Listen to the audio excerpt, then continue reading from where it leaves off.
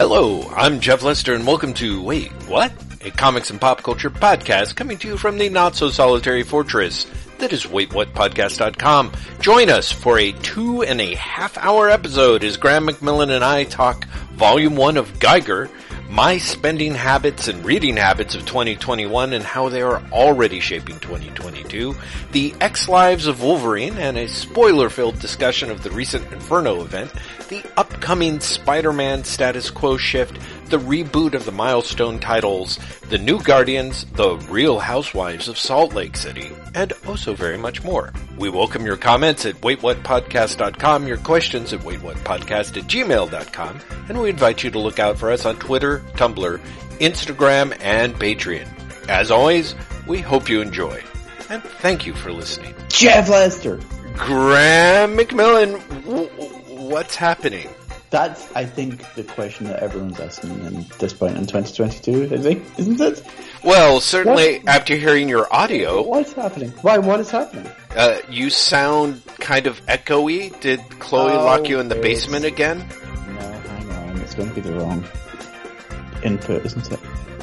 I bet I sound better now. Oh, you sound so much better now? Oh my god, yes. Yeah, okay. Yeah, for some reason it didn't detect the microphone even though I played through the headset. Yeah, I know how that is.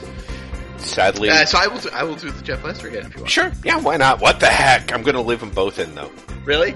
I don't know, I'm kidding. That'd be really funny. That's it. See, you love that sort of thing. I do, I'm weird that way. Anyway, Jeff Lester! Graham McMillan, hello! How the devil are you? I'm devilish. Thank you for asking. I'm devilish. In a good way?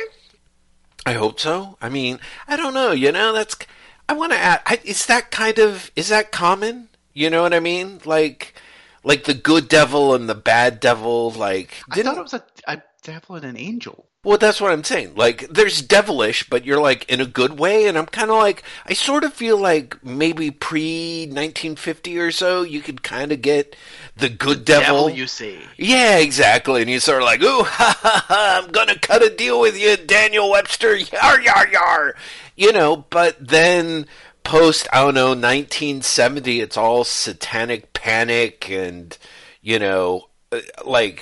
here in America anyway, just a complete misunderstanding of what the hell is supposed to be going on. What the hell? Yeah. Woohoo. Did you dig the old school Riddler thing there? I felt very Batman 66 by doing that. I really, really did. Yeah. I just, I'm applauding you, Jeff. Why, thank you, Graham. I can tell it's very quiet applause. It's not. It's internal applause. Oh, okay. I was about to say your microphone is not picking it up in any way, but knowing that you're applauding internally is the applause of the mind. You're like two hemispheres of your brain kind of whacking together and kind of sloshing stuff about. It's the sound of one hand clapping. Indeed, it is. So, Graham McMillan, yes, very excited to talk to you. As you may recall, not our last Rock, but the previous Wait What episode, little bit of a cliffhanger. Little bit of a cliffhanger. Oh, I see. I don't remember, so you'll have to fill me in. This will be very exciting for me. Wow. I swear to God. It's like doing a podcast with the lead from Memento, It's just every couple of minutes you're like, and we're back. No, it wasn't quite that. To be fair, when we used to have to record these in multiple recordings, mm-hmm. I would always start, and we're back on the second one. So it was always that's great. True. Yeah, that is actually true. I did say, and we're back. Yeah, Jeff, why don't you tell the people at home what the cliffhanger was? Oh, yeah, by the people at home, we mean you, who are also at home. Also me. So, we had talked about a variety of things on the previous episode, some of which went much, much deeper in depth than I think either of us were expecting. And at the end of it, I revealed that I wanted to talk to you about the hard data for my 2021 comics buying habits that I had managed to kind of suss out through sitting down and cranking through some spreadsheets. See, I did remember that, but for some reason I just didn't think of that as a cliffhanger. Oh no, you've gone. I've upset you now. Yes, yes, you have. You were like, oh, why didn't you mention that earlier? I totally want to know about it. Also, it's not really a cliffhanger for you because you're like, this sounds like the ample opportunity to mock the slow-moving Jeff. In other words, just a typical Saturday night for you. And I agree. However, for me, it's a little more traumatizing because I'm about to get real with some actual numbers. I'm a little nervous disclosing some of them. I'm genuinely excited. No, I'm not putting it down. I just didn't think of that as a cliffhanger. I'm sorry. I, for some reason, thought cliffhanger was going to be like, you were like, let's talk about Geiger. Because I've read Geiger now, Jeff. Ooh, oh, great! I'm very happy. Maybe we should talk about Geiger before we talk about my spending habits. What do you think? Where do you want to... It's up to you. Which would you rather talk about more? Let's talk about Geiger, because I do have to say, I do want to come back to this. I'm not sure how far long Geiger's going to run our conversation. I don't think Geiger's going to last this incredibly long time. Exactly. But, I'm fairly sure, I could be wrong, I'm fairly sure you have talked more than once in this podcast about reading the collected edition of Geiger through Hoopla. Yes. You also bought like at least half of the issues, didn't you? Oh, no. I think I bought the first 2 issues, when they were marked down. Maybe you're right. Maybe it was 3 issues of Geiger that I bought.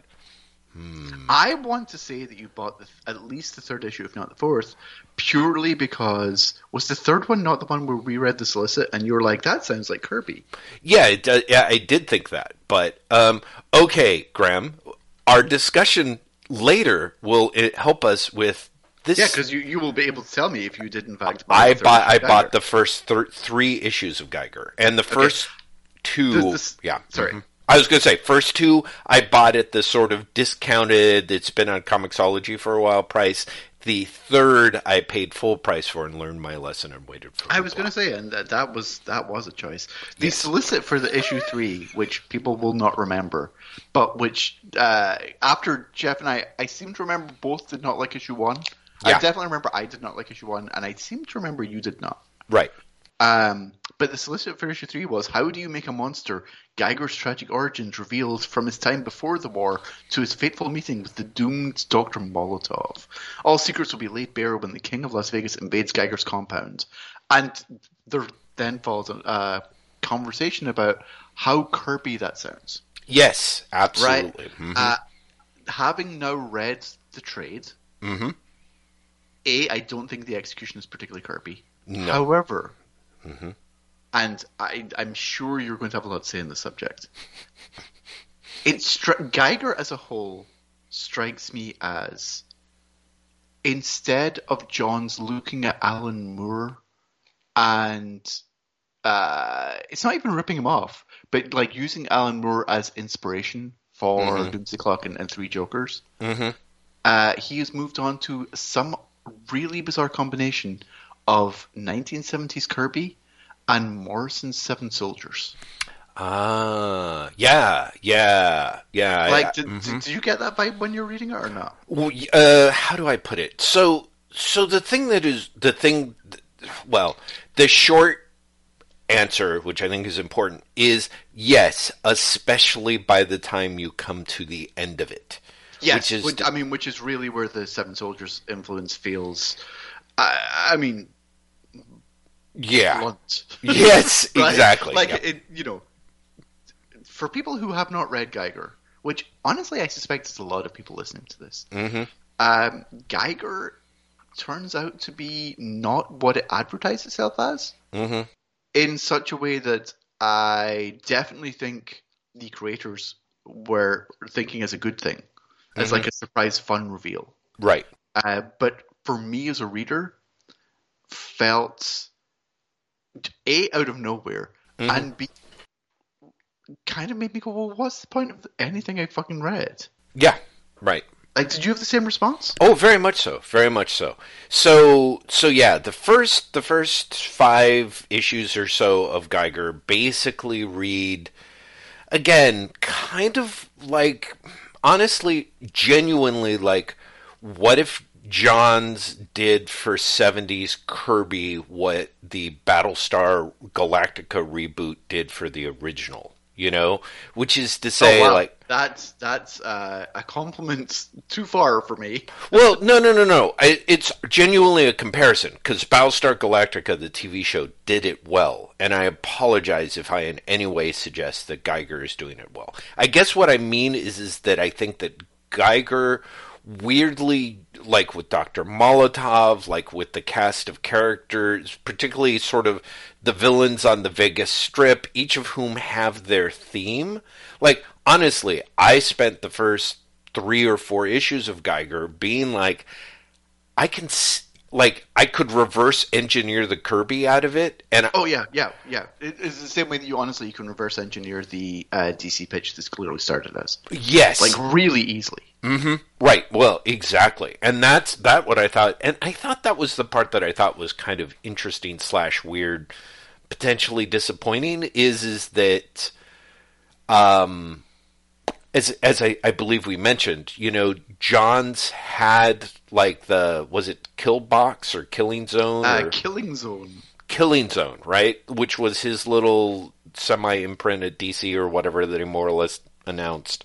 When DC goes, whoa. DC didn't. Yes, exactly. Notably. Yeah. When Jeff Johns, quasi left DC, mm-hmm. because of course, like Flashpoint Beyond means that I guess he's back.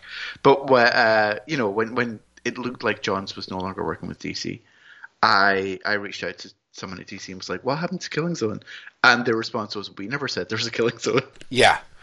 And to me, so by the time you get to the end, because Killing Zone has such a military, I mean, just pulled out of it could be literally anything. But I think there's a case to be made that Johns took a bunch of military-themed DC characters and was going to tell a sort of Seven Soldiers infused story that sort of covered, and this is where things start getting really vague, because the end of Geiger makes it seem like this is going to be a fun-filled romp about, U.S. military interventionism or not. It's just really odd. And but the first 3 or 4 issues, like I said, you can sort of see the Kirby reverse engineering, kind of the in the way that Battlestar Galactica, the TV series, was like, okay, how do we take some of these ideas and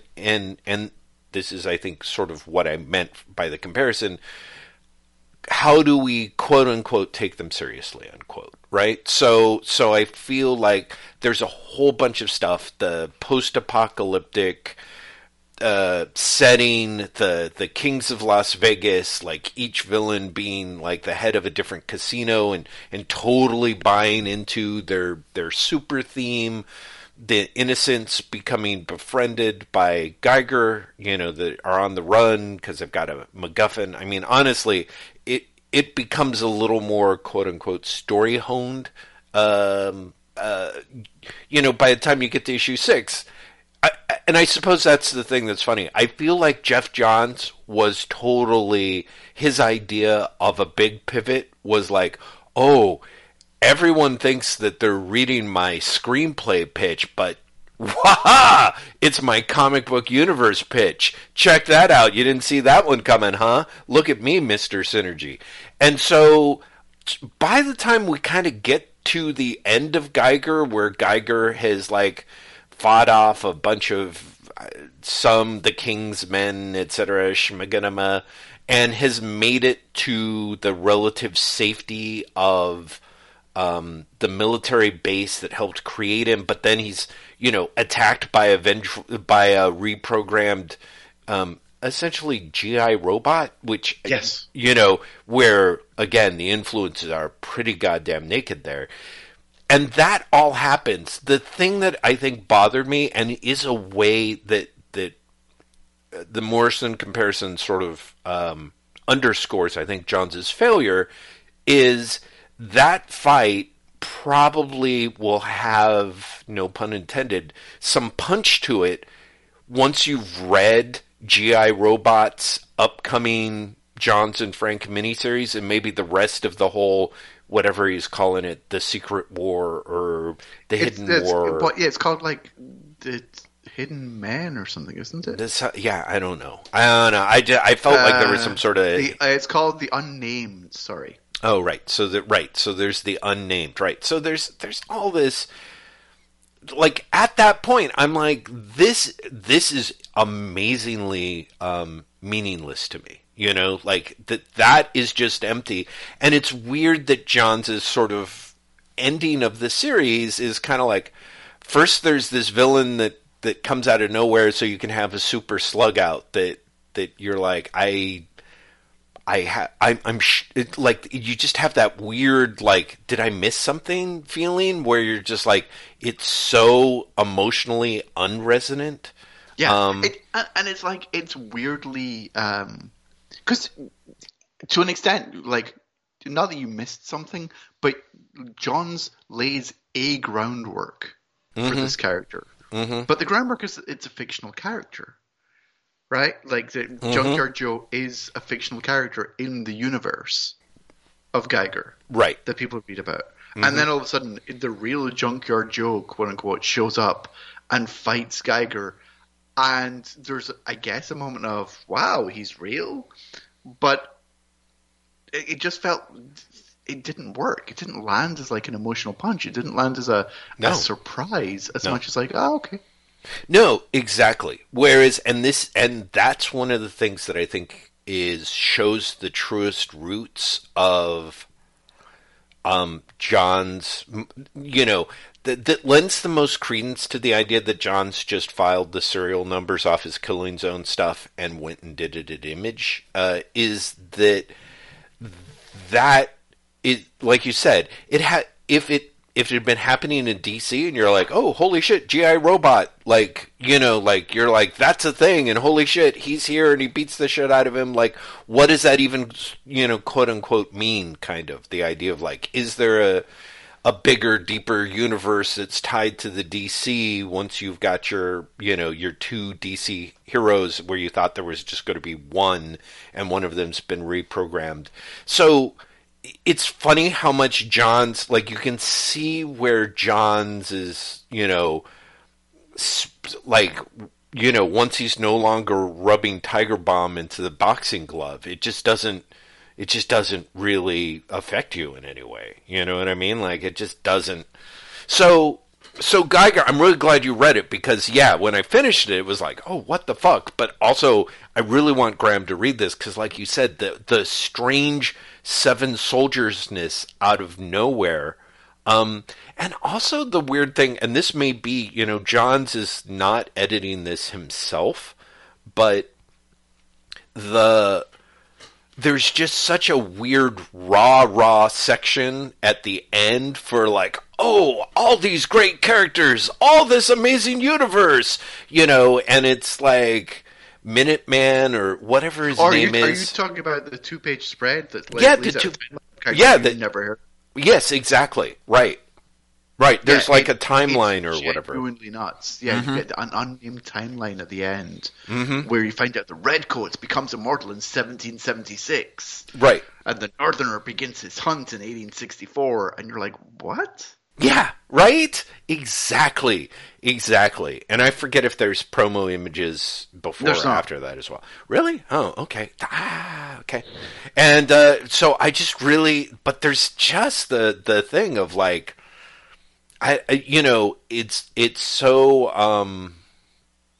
it's funny because I feel like Johns is honoring the noble Image tradition of, you know, leaving one of the big two, filing off the serial numbers, publishing it. Yeah. Oh no, it's a wonderful 30th anniversary of Image project in that you're like, so this was an Atomic Knights book? And, yeah. You know, and okay, sure. So, and then you had Firestorm in there, I guess. Right. And you know, it's just, it's shameless. The thing I think it underscores is how much of the success of Johns' other work actually relies on the reader having a pre-existing emotional relationship with the character. Absolutely. 100%. I think I had mocked Johns' previous Image title that was kind of like, you know, what if Ghostbusters but deadly serious or something? And I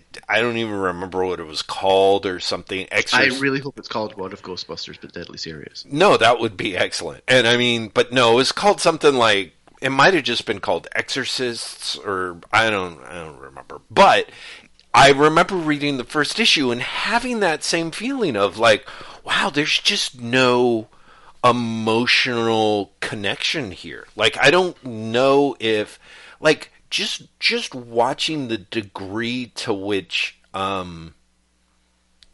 Johns contrives to get you to feel for his main characters, you know, is really unbelievably, well, for lack of a better term, it's kind of hackish. You know what I mean? It's kind of like, this guy's lost his family and all he cares about is family. It's actually kind of shameless. And also, it doesn't evolve or surprise you. Right. Like, there's an afterword from Johns that introduces the unnamed as a concept. But he also is like, when I became a dad, I realized there wasn't anything I'd do for my kids, and I thought, that's a hook for a story. And then I talked to Gary Frank, and he's got kids, and he thought, that's also a hook for a story. But there's nothing, like, that's Geiger's entire thing. Yeah. Like, he sacrifices his life for his kids, but they die, and he survives. And that's like the place. I mean, honestly, it doesn't reflect well on Jeff Johns, does it? He's like, I was looking at my kids and I was like, what if they were dead and it made me invincible? And I talked to Gary Frank and he knew what I meant.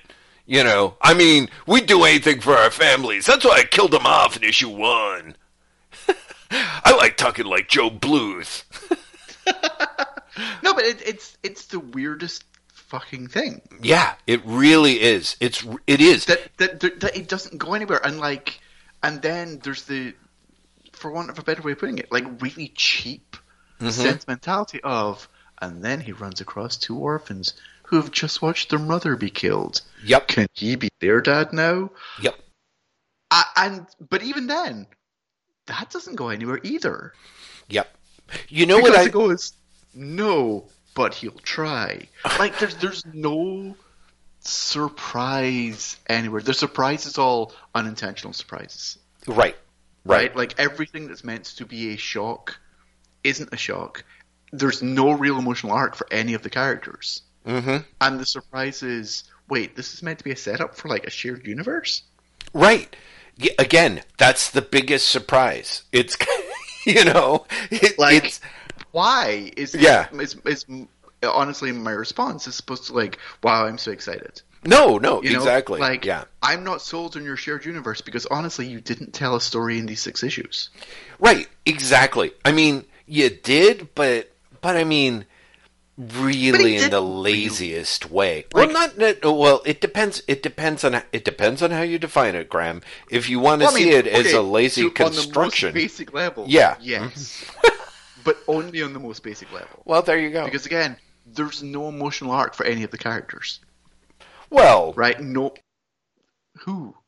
I always love it when you start. No, who? I mean, as I recall, one could say, and don't quote me on this because this is the thing. I'm not saying that it was done well or anything, but I think it's clear that you're supposed to believe.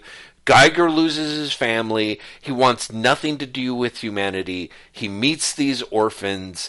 He ends up finding another family, reconnecting with the world, and you see him start to blah, blah, blah. You know what I mean? Okay, and you see him again sacrifice himself, right? Yeah, right.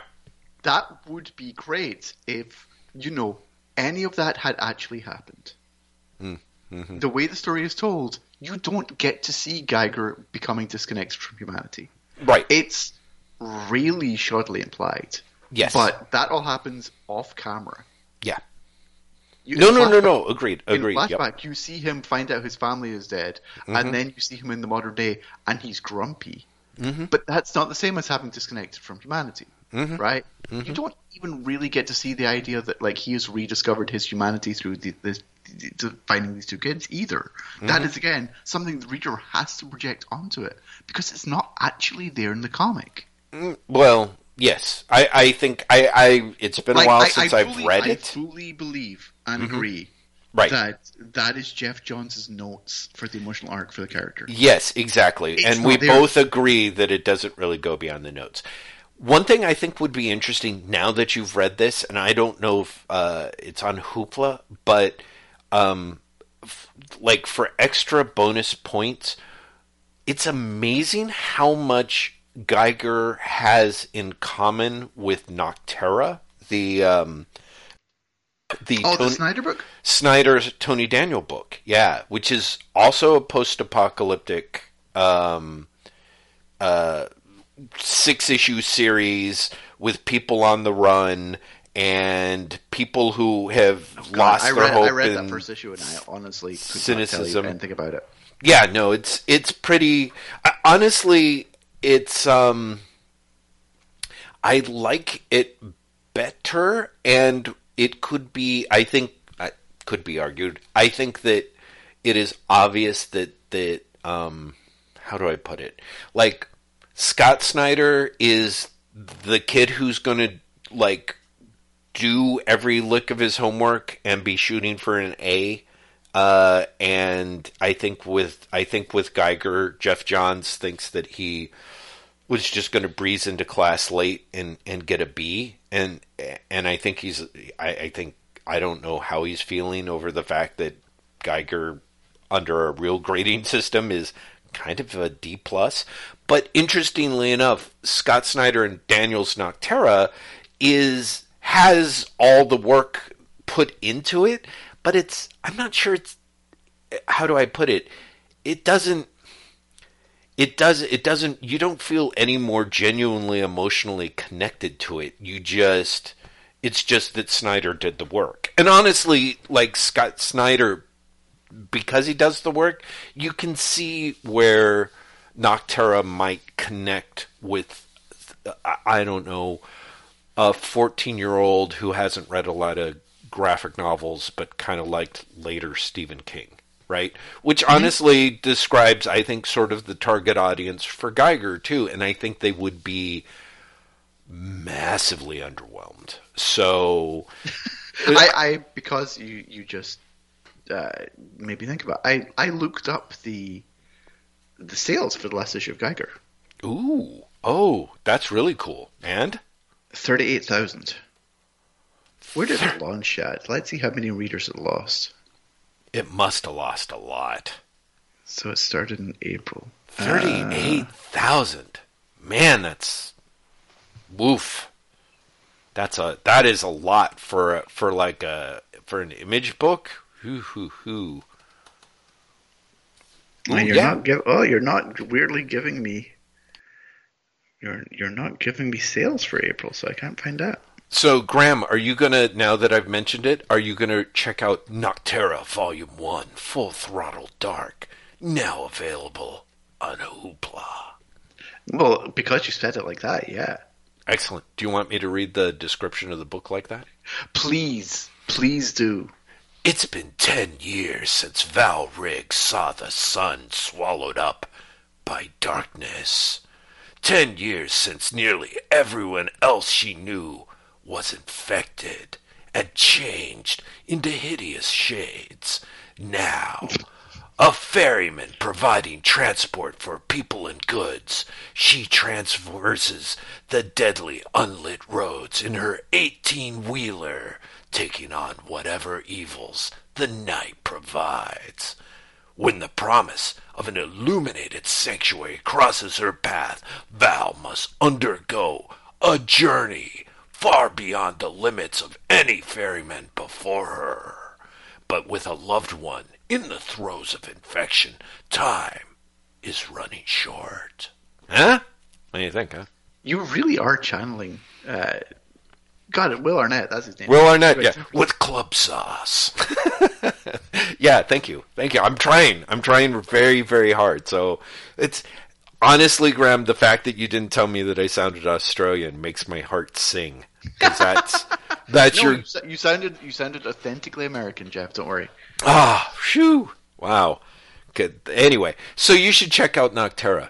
Check out Nocterra. Anyway, I'm so glad you read Geiger, though, because it really is... I'm glad one of us is glad I read Geiger. I totally am, because not only did I suffer alone, but, like, you know, Geiger is like an embarrassment of riches, just without the riches. So... Geiger is I don't know. It feels in many ways, and I do not mean this as a compliment. I think Doomsday Clock permanently changed Jeff Johns. I feel that Geiger is in many ways you can see the DC series it was meant to be very clearly, but it feels like the DC series that Jeff Johns thinks that Alan Moore of 1985 would have written. Does that make sense? Yeah, I can see it. When you put it like that way, I can see it, definitely. Yeah. And it's I don't know, there's something about it that is just depressing. Mm-hmm. Well, yeah, I mean, I guess. I mean, you know, honestly, if I mean, do you remember? And I'm going back 15 odd years now. Do you remember Jeff Johns writing Green Lantern: The Sinestro Corps Wars? And you being like, you know what's great about this? He's just fucking going for it. Yeah, like it's dumb, and he's embracing the dumb. Yeah, and there's no dumb here for it. You know what I mean? Or there's only unintentional dumb there, I guess. Yeah, right. No, I think you know, it's really interesting that you frame it in that context. I find it weirdly joyless. Right. Which I think which is kind of amazing. Like there's actually a character called Dr. Molotov. Right? Mm-hmm. But there's no textual humor to that, I guess. Mm-hmm. Mm-hmm. Yeah. Like instead of thinking, you know, Johns and Frank came up with the name Dr. Molotov, but they're winking at the reader. Instead, I was like, oh shit, they probably think that Dr. Molotov's like a really smart reference. Mm-hmm. Right. No, I think that's actually kind of astute. Like I think the thing with Johns that is, he's managed for a long time to kind of, okay, this is going to sound, I think, harsher than I necessarily mean it to be, but I think that reading Geiger puts out as a hypothesis that Johns gets a lot more enjoyment out of dark crap than he would previously admit. Like, to the extent that Geiger is fun, it's fun in a lot of ways that is not fun unless, again, you're kind of... I mean, arguably you're a 14-year-old boy, but I think you actually honestly have to be a certain stripe of 14-year-old boy. You know what I mean? and that kind of... I feel like Johns, you know, we spent a lot of time going back and forth talking about Johns before, about his... you know, talking about the influence of Mortal Kombat and stuff like that on sort of his writing, and also just kind of him as a kid. He's like, I grew up with that stuff, and that stuff was cool and funny. And I, you know, as someone around his age, I'm like, it was all right, you know, but I do wonder with Geiger, which is more or less Johns' attempt to create characters, like absolutely Geiger is, it was everything we just said. It's all really kind of lazy and hackneyed and barely developed, but it's also just ridiculously brutally basic. And the bad guys I don't think are really any better, but they sure get a lot. You know what I mean? Like, you get way more page counts and scenes with crazed, deranged Boy King, you know, and again, all of it all feels like, you know, Game of Thrones fan fiction, basically. But there is an element where I'm like, oh, but how do I put it? Like, John's is actually it feels like it fires his imagination in a way that the rest of Geiger feels pretty dire, you know. I don't know. I just I'm glad you read it, but yeah, it's a post-apocalyptic comics where you feel as if you've gone through the apocalypse yourself. Yeah, no, I honestly could not escape the feeling of exhaustion. There and exhaustion in the sense of, like, there's nothing, there's no joy, but also there's nothing that feels inspired. Yeah. Oh no. I mean, I think that's one of the things that kind of sucks is, and perhaps this is also kind of the secret of taking something from, you know, a shared universe with a collective history and, you know, filing the serial numbers off and doing your own thing with it is that it, all of the quote unquote joy feels like it was constructed at the plot or premise stage. You know what I mean? And then once that's taken away, there's nothing. And which makes sense, because in a way I feel like Johns is used to having the universe do a huge chunk of that heavy lifting for him. You know what I mean? Like, yeah. It's like, oh, here's who this character is. Here's who that character is. Oh, you know how you thought Firestorm was a nice guy? Now he's an angsty, angry, you know, outcast in the desert. Oh, the Atomic Knights. Now they're crazy psychopaths who rule Las Vegas or wherever, however you want to go with it. And so there's a little bit of a, oh, that's got a punch. And I think that, again, the thing that Johns in particular kind of did this weird two-handed, like, the DC universe is all about hope, which is why I'm spending 4 pages torturing Johnny Quick in graphic detail, you know? And I feel like that he was able to get that going for a long time, and it sort of works as long as you have some sort of emotional investment in Johnny Quick, and I think this is the real go-to, if you have a real investment with the DC universe. Like, what Johns is saying or what he's defining has you kind of rooting for a worldview that permeates or characterizes the universe.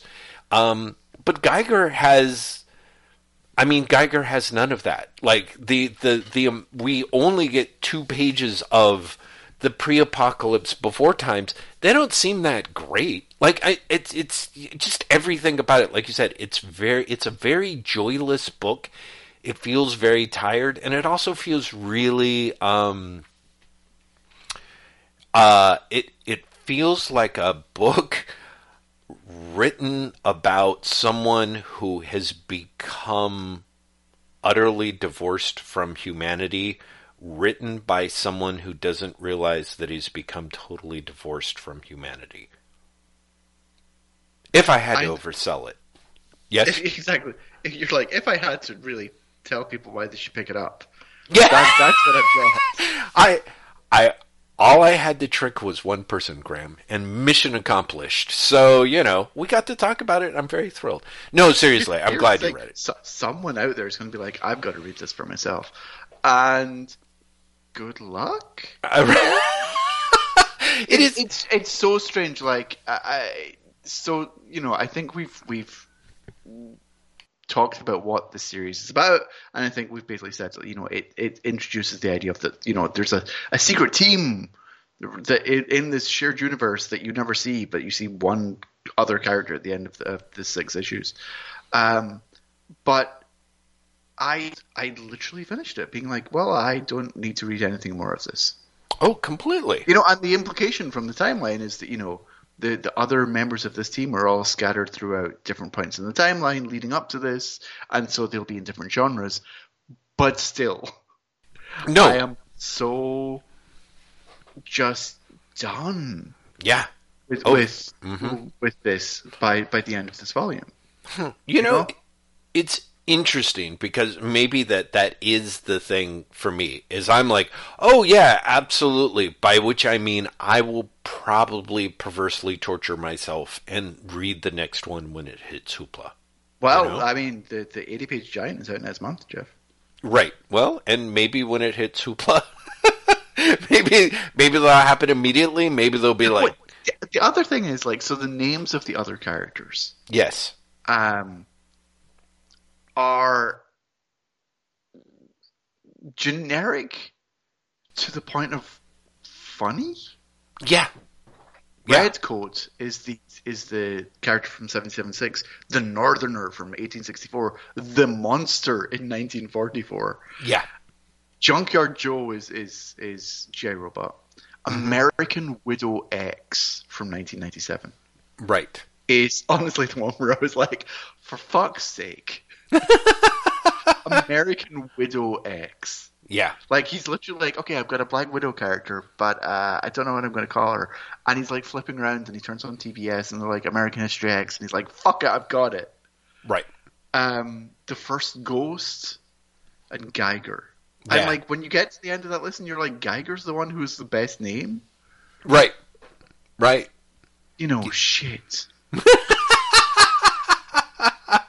No, I know, and it's just, oh man, the monster is made. Junkyard Joe comes online. America Widow X has her revenge. It's I suspect that the Unknown War, in 2030, maybe that's going to be the big event where they have a bunch of this stuff, and then I don't know, maybe Geiger time travels, or I don't know. Oh, we've also got this far and not talked about the fact that, in theory, at the end of the book is Geiger explodes. Oh, does he actually explode? Whoa! Hi, some dogs. Hang on a minute.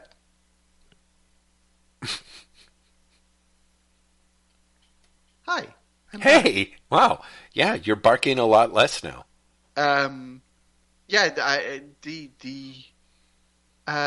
Geiger explodes. That's the end of the. That's what happens because he opened his heart. Oh right, I totally forgot. I literally forgot if he's like not one but 2 double-page spreads of the explosion. Mm-hmm. Yeah, right. And then it cuts back to the framing device, which is character being like, "This happened here," and it's because Jeff Johns apparently wants to become Garth Marenghi.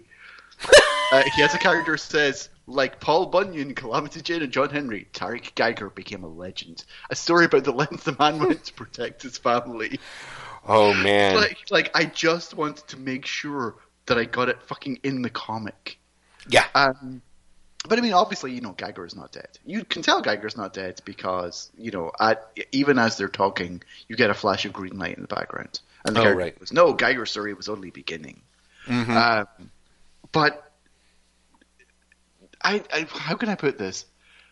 Geiger is weirdly ineffective and doesn't really do anything until the end where he literally just explodes. I know. It is like you said, it's not over, but it's also really it's so it's so cheap. Honestly, if you had told me that Johns and Frank were talking on the phone and kind of Wagner and Grant with the Judd Child's Request were just you know what, this is boring. I think so too. Let's just finish this up in an issue or two. Yeah, let's just blow them up. Yeah, we'll just have him. Everyone will corner in on him. He'll blow himself up. Sounds great. Okay, sounds really good. And then hopefully we'll be able to get our excitement back for what's this thing called? Who is he? The Red Coat? Oh yeah, the Red Coat. Yeah, Junkyard Joe. Oh right, they're going back with Junkyard Joe. Well, they got the 80-page giant. Red Coat is not Frank. It's Johns and Brian Hitch. Oh, thank you. Right, I forgot that. See, I could have sworn there was promo art with this too, but. Anywho, I want to say, because I've definitely seen some Red Coat art as well, and I'm wondering if they just released it online. Maybe that's it. Maybe, God help me if I went and looked that up, which seems very unlike my MO, but maybe, because I think I really did figure like, I mean, that's it. You get to the end of Geiger and you're like, that was a choice, like, and in no way was it a good choice, but wow. So yeah, that's it. I probably did go online to be like, am I supposed to be excited about these characters? Yes, and also, like, is anyone excited? excited? Supposed to be doing? Yeah. Yeah, right. Yeah. So, well, Graham, thank you for checking that out. I really am glad that you sated your curiosity without me having to remember what happened. So, I think that's the best. And it could have been worse. Maybe I could have made you read some manga. Not that you would have. But, Okay, so now it's time. It is time. So, Graham McMillan, I'm going to ask you a couple of questions. A couple of questions about me. This feels wonderfully on point. Let's go, Jeff. Graham. Are you the same age as Jeff Johns? No. Am I not? No, I think I'm like Jeff 3 Johns years is the older. same. Right? Oh, really? He's 8 years younger. Well, sorry, he's 1 year older than me. So. Oh, okay. So. But yeah. Wow. Okay, that makes sense. Obviously, because I was way too old for Mortal Kombat. Okay, that makes sense. But Graham, you're not into Mortal Kombat either, so you're not, are you? Yeah, but like I'm not into video games. Anyway, that's not the question. That's neither here nor there. Question number one about you. Let's go. Okay, Graham. 2021. Jeff Lester. How many digital purchases did Jeff Lester make? Jeez, give me multiple choice, Jeff. Okay, hold on.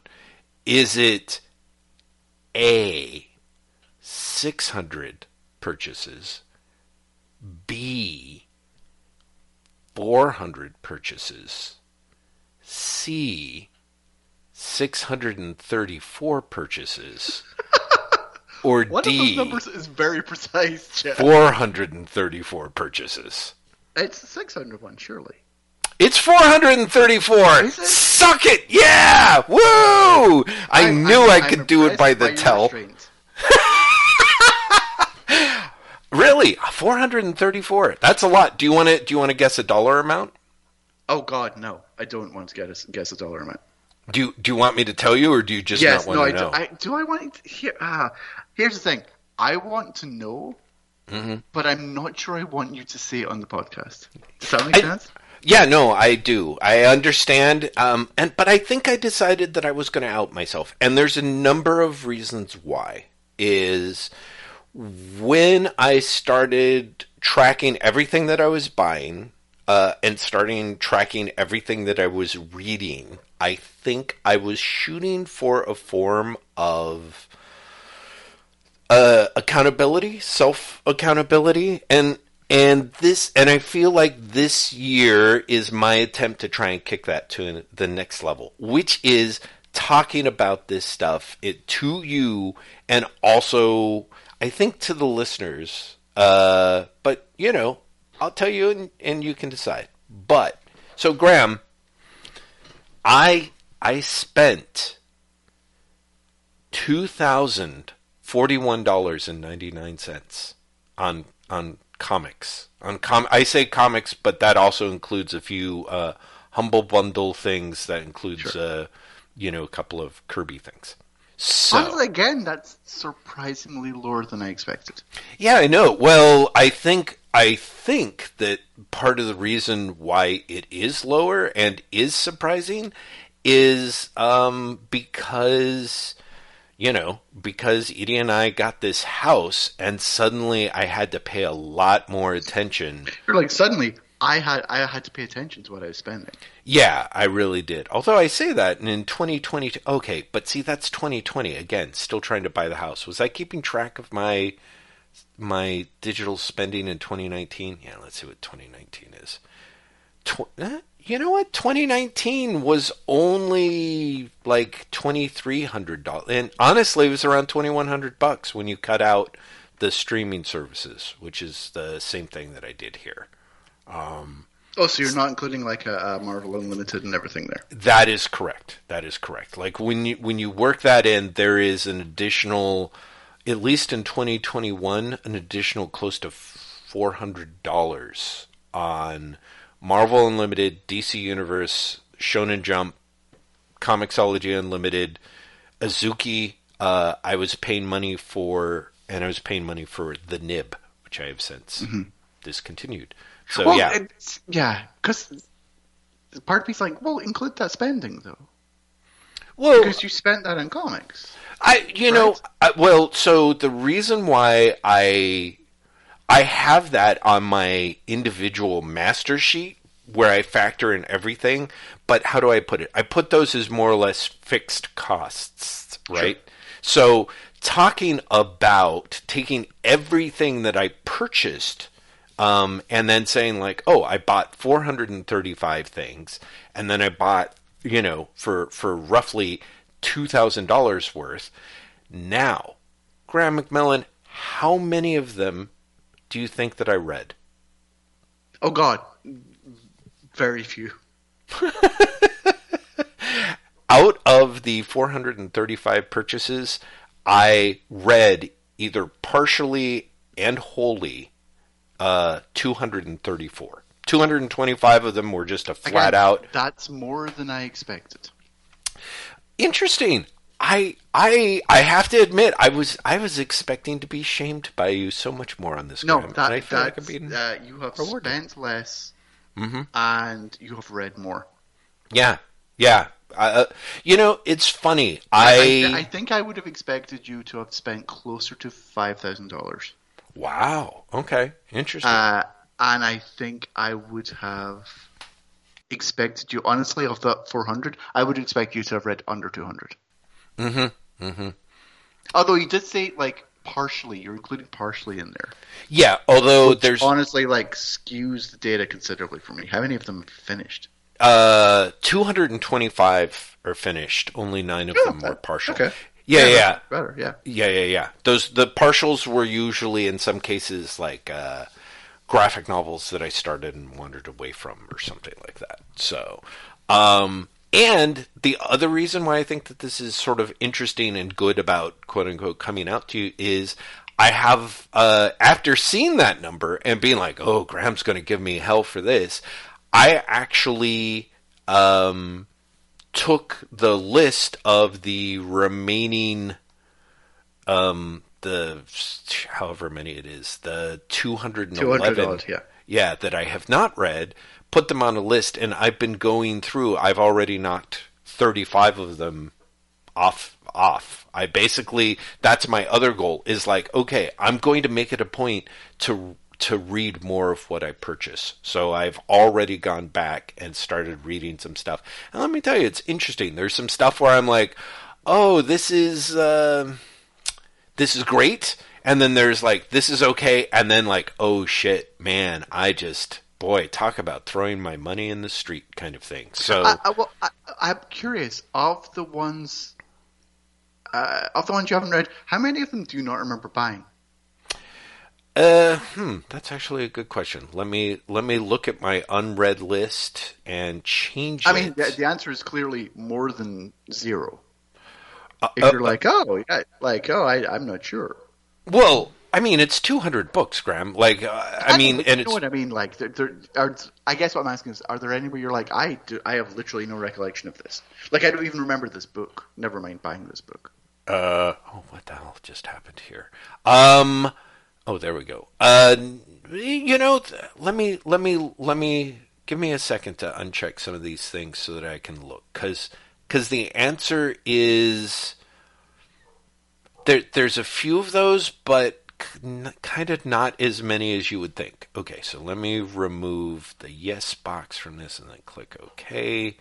And then what happened to everything? Why did you all disappear? How do I just remove this filter? Why can't I just clear the filter? Let's do that. Did that do it? No, all 434.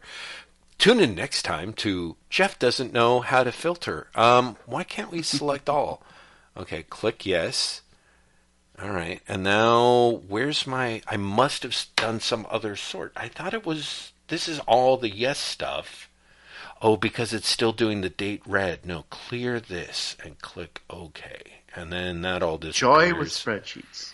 Yeah, right. And then clear this, and then yes, and then nothing's displayed. Really? Why? Why, you fucking... All right, give me a sec. Let's see if I've got... Remove filter. I hate removing the filter, though. Okay, here we go. All right, so looking at...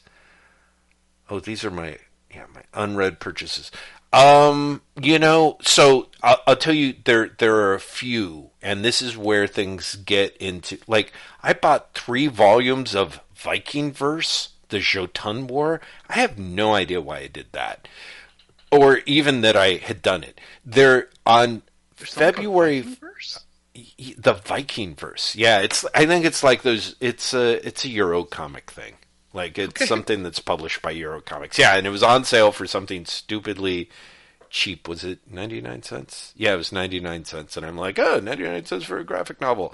Similarly, on February 5th, Kodansha had like a, start a new series. And it was literally, I don't know, like, maybe...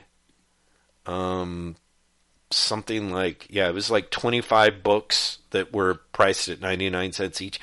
I bought all 25 of them, and I still haven't read any of those at all. I haven't read them at all. So let's see, what else? The rest of this stuff, those were kind of my big surprises. I think that's it. There's a lot of other stuff. The thing that I find interesting about the data is, for me, if I really want to see an increase in the quote-unquote bang for my buck, which is to say I read the books that I buy, I should, unsurprisingly, not buy Marvel Masterworks on sale during BOGOs, because I tend to buy a lot of them and then I read not nearly as many. And sort of similarly when it comes to manga, if it's one thing if I get hooked on a series and I buy 6 volumes on sale and I've already started reading it, then I will read them all. But if I buy 10 separate volumes in a publisher's line-wide sale, I actually find the choice incredibly overwhelming. There was a sale for who are the people who publish The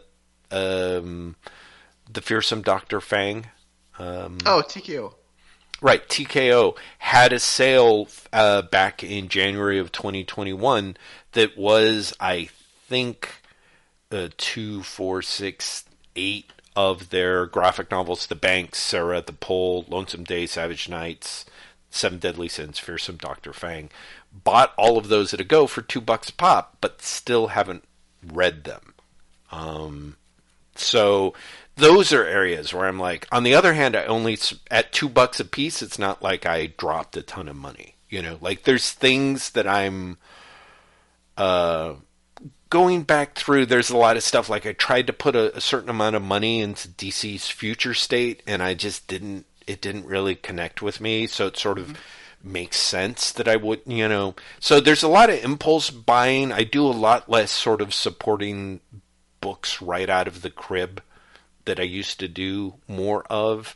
And I do find that actually buying books, like subscribing to stuff through Comixology, is among the best ways of making sure that like, out of those 234 books,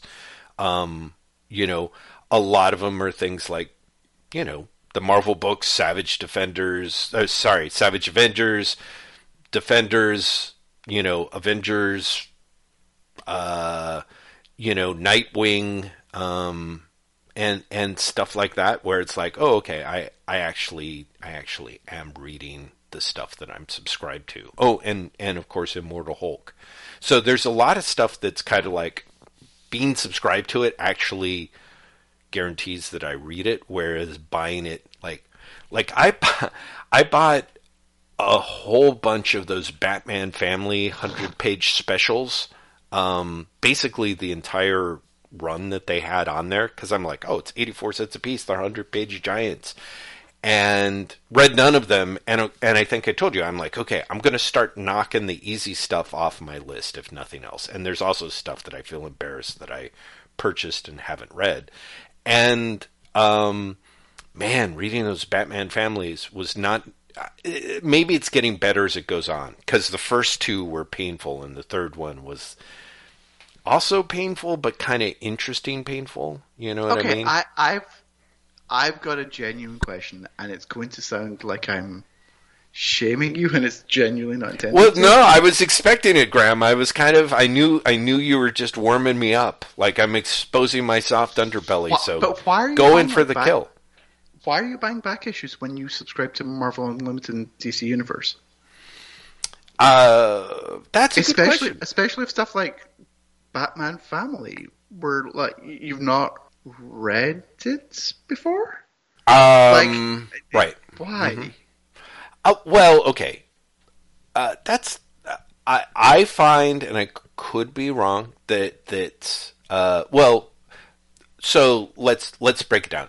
There's a lot of stuff that I have purchased and that is available on streaming services that I do not read on streaming services, and I'm not sure how to answer that. Like, the answer may be that for me, DC Universe and Marvel Unlimited worked their best when there's something that drops during the weekly drops that I want to read.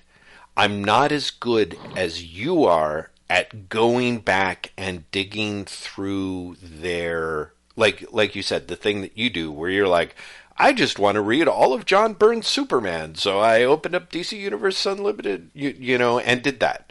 You know, or it's like, I was on Marvel Unlimited and I decided to catch up on all the Hickman X books, and oh, Jeff, let me tell you. Like, that doesn't quite work as well for me. I tend to prefer reading things like, this wasn't the greatest thing ever, but one of the books that I bought in 2021 on sale super cheap was that James Robinson ACO Nick Fury book. You know, whatever it was called, capers, some sort of capers, you know, like locks and capers. Anyway, I just read that, and I don't know, how do I put it? If I'd been reading it on Marvel Unlimited, I think I would have trailed off after the second issue. And admittedly, I think part of why I read it this time had as much to, I mean, the art looked gorgeous, and that ended up being kind of fun. The format was sort of fun, but so yeah, to answer your question, it's like when Homer Simpson's asked what a Muppet is. He's like, well, anyway, to sum up, I don't know. Yeah, I'm not. Okay, I'm not, I have a follow-up question. Oh, good. I'm sure I won't fumble this one. Go for it. Why are you signed up to the services then? Well, you know, that is a good question, and I would say that the answer is, because they're so relatively affordable, I guess. Or another way to put it is, well, yeah, no, I guess that's it. They're pretty affordable. Like Marvel Unlimited, DC Universe, like there was definitely that period where especially DC Universe, when it starts dropping stuff like Wasteland, or as you know, like I've read the first 3 issues of New Guardians because they're dropping that every week. Like there's stuff like that that's fun, you know, and I'm still kicking myself for kind of getting behind enough. But, you know, reading some of the Icon books, you know, as they were dropping every week. Yeah, the Milestone books, you mean? Sorry, yes, the Milestone books, right. Why did I? Oh, right, because Icon's one of them. Because Icon's one of them, yeah. Yeah, thanks. So yeah, reading the Milestone books and being like, oh, this is, it's fun. It's fun to have something that comes out every week that you can just kind of read, you know.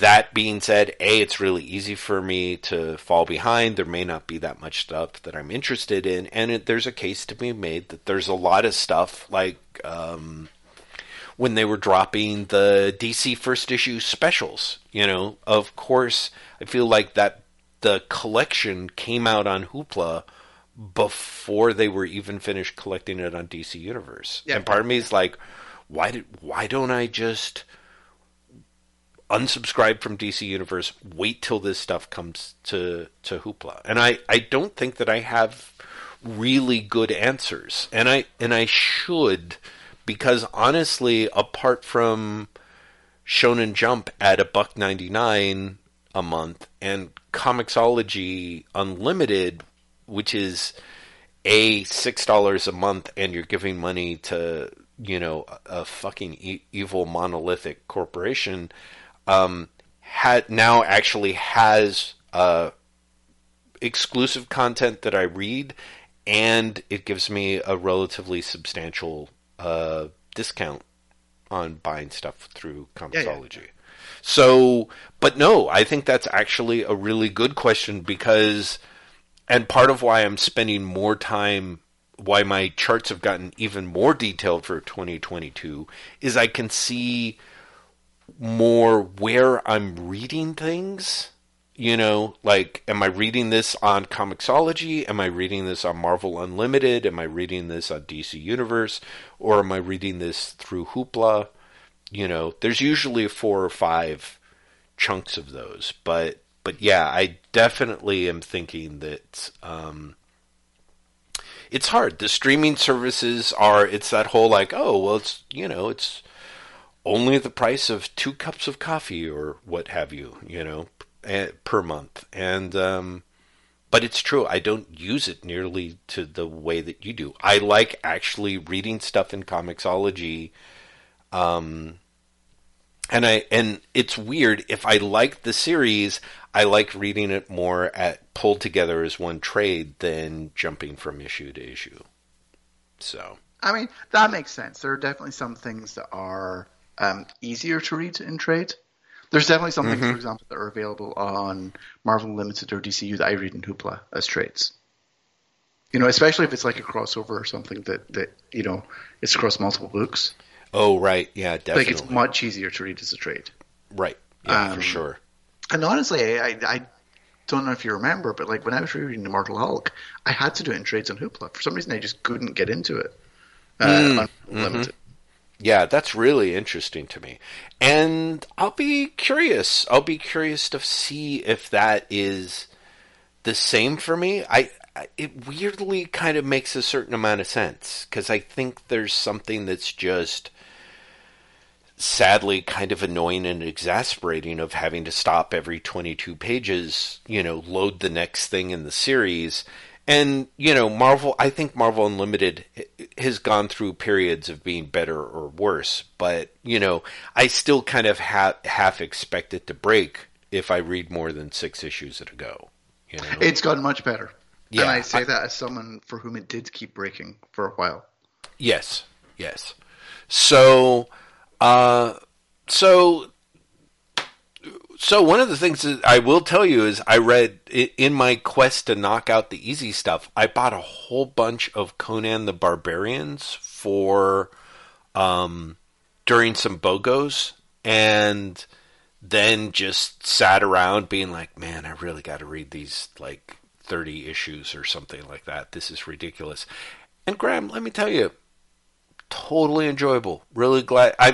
I'm a little confused about having spent that money, in the sense of I more or less have all of the Marvel Conan material through like issue 81, but everything from about issue 57 on is in single issues, and everything before then I have in 3 Epic collections, and I'm like, oh shit, I can't spend the money on the next Epic collection just because it's too much of a pain in the ass to jump back and forth between those individual issues and the collection, right? But in my heart of hearts, I know that I'm going to have to, if I don't actively talk myself out of that, that is what I'll do. So, anywho, as Usher would say, that's my confessions. And who expected it to end in that manner? Yes, right, with an Usher reference. With an Usher reference. You know, what can I say, Graham? I'm a soulful fellow. That was arguably the most unexpected part of the entire section, that you ended with Usher. I'm glad I threw you, Graham, but I mean, like, I spent a lot of time talking about, how much money I spent. I've got to be honest, like I said, I for some reason would have expected you to spend more and have read less. Well, I'm kind of relieved that I did not do that. I mean, I know what you mean, though. But part of that is also like, I've not kept track in the same way, but like my comic spending this year has been mostly about the subscription services. And I would say I predominantly read on the subscription services. It's easier for me as well because I get comp copies of things. Right, yeah. So there's a lot of spending that I literally don't have to do. Right, yeah. No, right. But even so, like, I read a lot. This week, the majority of things I've been reading have been on DCU and on Marvel Unlimited. I've been catching up on the Star Wars comic, on the Charles Soule Star Wars comic, and I have also been reading a lot of Milestone books, but I've been reading the new ones, the new series. But all of that's available on subscription services. Right. So I feel I feel almost as if like, well, you get so much content right through those. Well, so there is another thing that I think may be a thing for me that is different for you, which is I'm well aware that I am at best a hoarder in recovery, and I think it's more apt to say that by being a hoarder that switched to digital, like the only thing anyone the recovery is that you can hide it better. Exactly. It's never going to be someone has to walk through a thin little path with stacked boxes on every side that are about to fall and crush someone. And it's great. And so in a way, what I spend or what I have access to is really only kind of the tip of the iceberg. But one thing that I think is interesting about hoarders, there's many interesting things, but one thing that is really true is hoarders there's the weird emotional connection to objects and things, which is part of why you start hoarding or why you keep hoarding. But then when you know like that it's too much and you have to clean up, you kind of become emotionally paralyzed. And this is the other thing. I sometimes wonder if there's a certain amount of emotional paralysis that sets in for me with streaming services, where it's kind of like where do you want to go, and your imagination is, like you're like, oh, I want to catch up on Charles Soule's Star Wars comics, and I'm just like, I have no idea. There's 36,000 things that I should read. Should I just read? Should maybe I'll just look at the covers of what came out this week. Okay, well, I should look. This search engine's interface is terrible. I have a headache. I'm going to put it down. Whereas at least, weirdly enough, and this is why I keep agitating for it, the smart lists, for more of them, the smart lists in Comixology do allow me, if nothing else, to look at a bunch of stuff that I recently purchased or recently downloaded, and And so I can open up the app and look at, really at least a gander of 12 books or something like that and be like, okay, I can find something that I want to read here. You know what I mean? Yeah. So that may also be a factor for me as well, which is that I'm not trying to in the course of trying to separate out my hoarding from my reading, I guess. The purchasing and the subscribing to specific titles keeps me just gives me an easier in sometimes than the wild west of tons and tons of streaming service options. And also, I mean, I think there is also something to be said for part of why my purchases are as high as they are, the purchasing amount, is that even if I'm buying manga on sale, that's $6 as opposed to 10 or 11. You know what I mean? There's a number of things that it's really common for me to spend $12 on a manga volume, and I just get incredibly antsy for the most part if I'm going to be spending more than $5 on a big 2 book. But that's also, I mean, I phrase that wrong. Essentially, I'm currently in the manga phase, so I'm more willing to pay for manga and or even spend more time perusing the streaming services than it is for me to peruse the streaming services of the big 2, because there's a lot that I would read that I have really very little interest in reading, but would be if say all I had was Marvel Unlimited, for example. So yeah, no, that makes sense. Yeah. Well, I have to say, Graham, you didn't shame me very much, but you did an excellent job at still conveying disappointment. So even if it was disappointment, I'm sorry.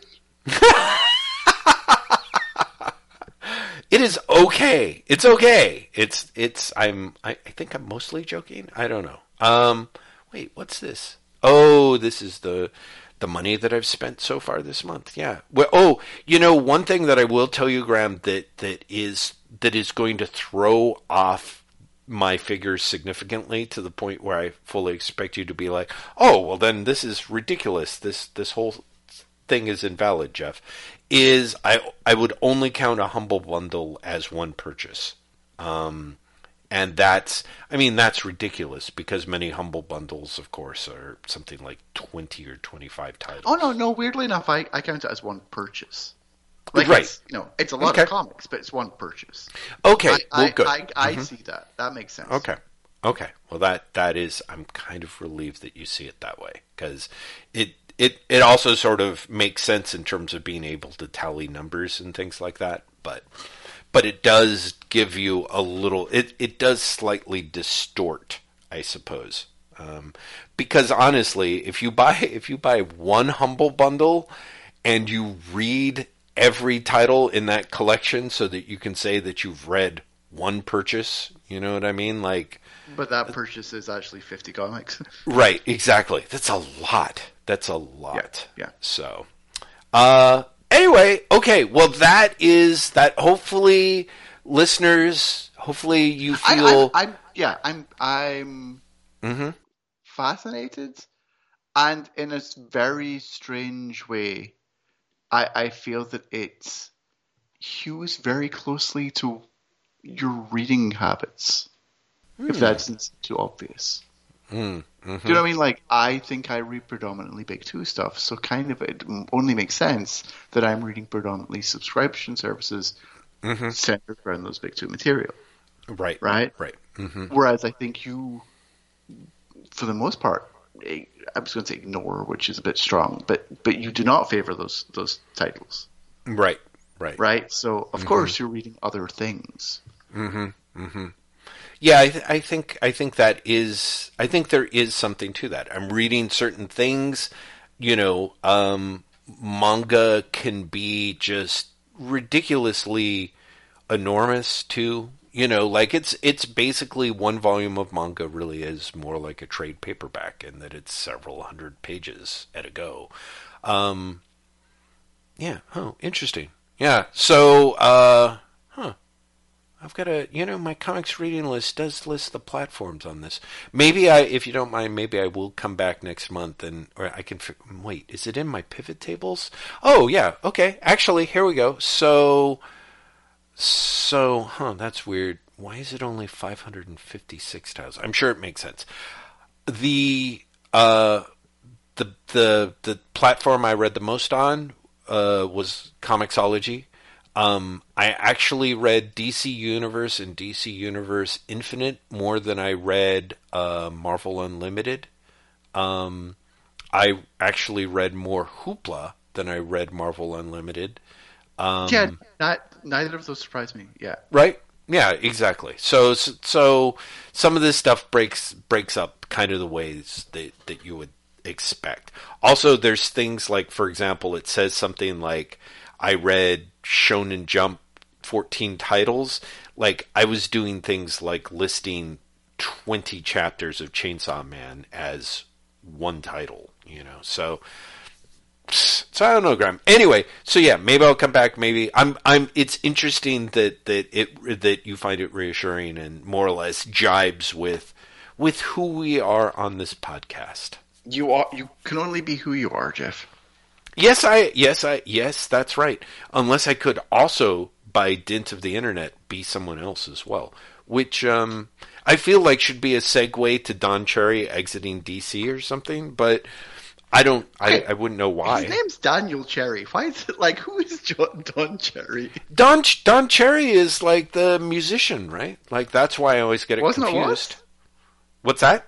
You see, Don Cherry. Let's see, there's Don Cherry, a trumpeter, and there's Don Cherry, who's a Canadian ice hockey commentator. Who, weirdly enough, he's the first one who comes up on Google. Wow. Well, I was thinking of Don Cherry, the trumpeter, in part because he's got at least 2 kids, Nina Cherry, and then one of his other cherries. Shit. No, is Nina Cherry his kid? Yeah, right? Eagle Eye Cherry, or wait. Yeah, I remember Eagle Eye Cherry. His stepdaughter is Nina Cherry. Stepdaughter is Nina Cherry and Eagle Eye Cherry. Yeah, right? So there you go. So that's part of it. But so yes, my apologies to Daniel Cherry. Ooh, do we know, is Daniel Cherry related to Don Cherry? It's kind of common. It's a I have no idea. All right, well, I know what you mean. I'm going to the internet now and looking at it. Donald Cherry III. Well, it seems kind of unlikely then, doesn't it? Yeah, because... Well, they could be cousins or something. Yeah, maybe. Yeah, sure. Oh, right, and he's leaving DC Comics for Kanye West. Wow. Right. Let me that's a choice. I gotta say, there's something where you wake up in the morning, there, isn't there? You're like... the only problem with his job was there was not enough dysfunction. Like, I'm really thriving on it here. He was looking for something a little less stable. Seriously. Yeah, there was that. I'm trying to think what else was the news this week. There was the X-Lives of Wolverine thing that I wrote about in the newsletter yesterday. Shit! Yes, and because of that, because you mentioned it was Marvel Unlimited, I read it about half an hour before. It's fucking horrible. That is some serious. It's bad. I don't know if I've read anything else from Benjamin Percy before, but like, I hope that he like fucking wrote that after an extensive dental procedure, or maybe during an extensive dental procedure, because that shit stunk. I mean, it's kind of impressive. It's what, 2-3 years after House of X, Powers of 10 and was it House of X? I honestly can't remember. I don't know. I mean, Powers of 10, Swords of 10, Swords of X. Like, whatever it was called. Whatever. Yeah. It was House of X. I'm not making that up. It's House of X. I don't know. Is it House of X? I think so. Right, the debut series. Yes, sorry. Yeah. No way. Yeah. Mm-hmm. But... Hoxpox. You read that, and then, like, 3 years later, you have something like X-Lives of Wolverine, which is so retrogressive and so celebratory of the convoluted past of the characters that it just felt just shocking to me. Shockingly retrogressive. Yeah, And I say this as someone who has had real problems with the X books in the last few months and few years anyway, just because they've been like impenetrable to me. Well, but right. Like, X-Lives of Wolverine was terrible. Well, and this is interesting. As for me, as you know, we read the Hoxpox. I'm like, I'm going to read the rest of it when it hits Marvel Unlimited. I think I got through X-Men 1 and then wandered off, because I was just like, And I think you made the right choice. Well, maybe not. I mean, certainly there's a lot of... I think you made the right choice. Okay, well, yes. I believe I made the right choice too. But I definitely had a moment of, let's pick up, because it's free and new on the service, let's pick up X-Lives of Wolverine and kind of like use it as a re-entry point, which sort of makes sense to me. Like, you've got a new series that's tied to the status quo. Like, there's a way that you can sort of dip in, and it's really funny in a way to me to be like, oh wow, they really did do this. All of Hickman's, funky little design stuff is still here, and is more or less, I don't know, perhaps cliched. Let's put it this way. Well, like a couple of those memo pages. Yeah. Yeah, it's funny to me that so much of what seemed new and fresh with the Hickman book now feels its own version of like cliche and overused. Like the data pages do. Yeah. Honestly, a lot of like the Krakoa stuff in general. Like, did you haven't been keeping up with any of it, right? No, I don't think so. No. So Inferno was Hickman's last 4 parts, and on the one hand, I'm kind of impressed at how he put the genie back in the bottle. For kind of, for my money, the major part of his retcon. Like, knowing that they're going to keep Krakoa. Uh-huh. Right? The Moira thing. Uh-huh. Felt like the major part of the story. Yeah. Right. Mm-hmm. And so he basically does away with that in Inferno. Huh. And he does it in a way that is certainly logical, right? And plays into the idea of the X-Men as a political intrigue story. But also, again, is so rooted in X-Men continuity that it's Chekhov's gun, but it's Chekhov's gun where the gun was introduced, I shit you not, 40 years ago. Wow. And so, on the one hand, fair play to you with the long game. Well, yeah, right? But I mean, on the other that's hand, fun. Like, it feels... I don't know, it felt weirdly not playing fair, for want of a better way of putting it. And maybe fittingly, considering what X-Lives of Wolverine feels like. But it felt very much like it was an admission that the X-Men is always going to be trapped by its own past. Like, that you can't tell a truly new story with this franchise. Because this franchise has to be so beholden to its past. Interesting.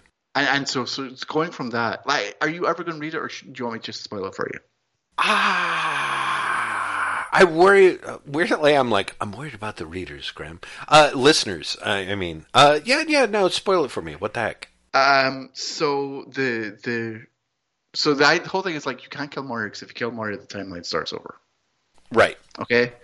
But also, the fact that Moira is not dead and Moira is behind everything is also a secret. In Inferno, long story short, Mystique brings Destiny back using the resurrection protocols. This is the thing that Moira didn't want, because Destiny would essentially know that Moira exists. She does, but not before Xavier and Magneto go to Emma Frost and say, we have to let you in on the secret. And they let her in on the secret, and she is so upset that they didn't tell her earlier that she then betrays them to Mystique and Destiny by giving them Forge's power neutralizer, which depowered Storm back in the 80s. Oh. Which they then use on Moira so that Moira can be killed. Because Moira's not mutant anymore. Interesting. Okay, right. See, it's a logical idea. Right? There genuinely is something to it. But it's also like, maybe other comics have been talking about the power neutralizer for a while, but otherwise, it's something that hasn't been talked about for decades. Right. Well, but that's, how do I put it? Like, I don't know. I mean, so much. Let's put it this way. The thing about X Lives of Wolverine is I thought that it just like you talk about it being retrogressive, and I guess I wasn't really tracking that in the sense of it just stunk. You know what I mean? Like, I just thought it was poorly told and handled, and I more or less got the gist of it, but it just, like, did a remarkable job of just flogging a dead horse for, like, pages and pages and pages. I'm like, yeah, I get it. Like, it's amazing with X Lives of Wolverine that I can be like, okay, I'm not entirely sure that I know what's going on, but I get it. Get to the point, and it just kept going and going. And part of it's just the shit that some of the captions are horrible, some of the dialogue in people's mouth, some of the art's underwhelming, but just overall, despite with everything else that is going on, I guess to me, one thing that was X Lives of Wolverine is like, oh right, you can only so much of it is the execution. Like, and I think you talk about the history of, bringing something that's 40 years old out, and I'm like, okay, that's kind of my, like, I think as a superhero universe continuity fan, I'm like, I don't know how much you can necessarily shit on that stuff if they, use the established continuity of the thing, I guess, which is my little pet peeve. I'm not even sure that I am shitting on it as much as, like, I guess, and for want of a better way of putting it, I feel like I had bought into the idea that, like, this was something different. Right? And then for the resolution to be a piece of continuity that's 40 years old, it felt like very much the opposite. Well, but, I mean, doesn't it, like you said, it's kind of putting the genie back in the bottle, which is part of the, isn't that in its own way part of the,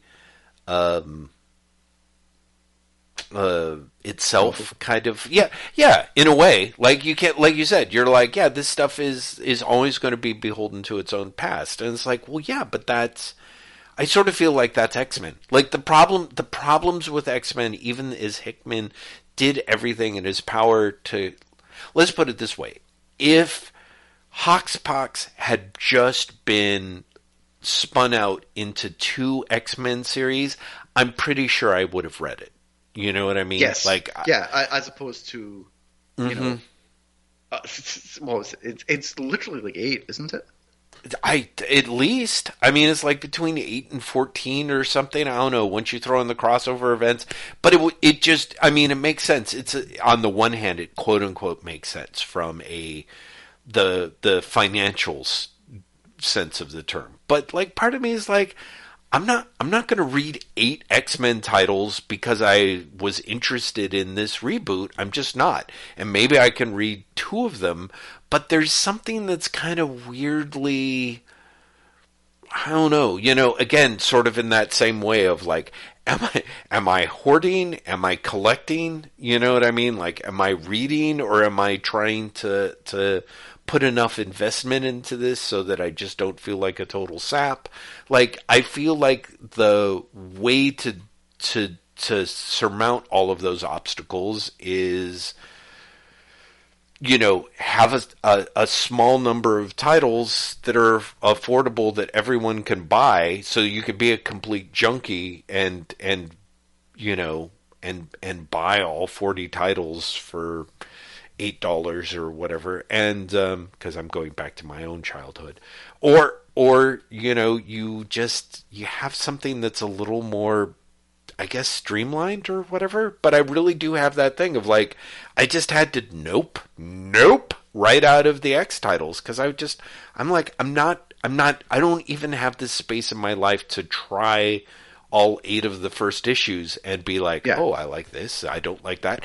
And plenty of people have done that and are doing that, and God bless them. It was apparently kind of a successful thing. But for me, when you look at what Hickman was doing with X-Men, like, I think that there's a number of ways that what he did was kind of really impressive, in that he figured out what, kind of a quote-unquote genuinely new direction. So much so that people were like, I think they're all bad guys now? They're all villains? They're all sex-having villains? Right? No? Sex-having villain.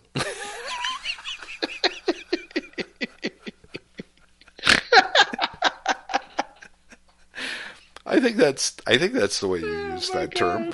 So, and so I just, they're doing the sex. And so I think that there's,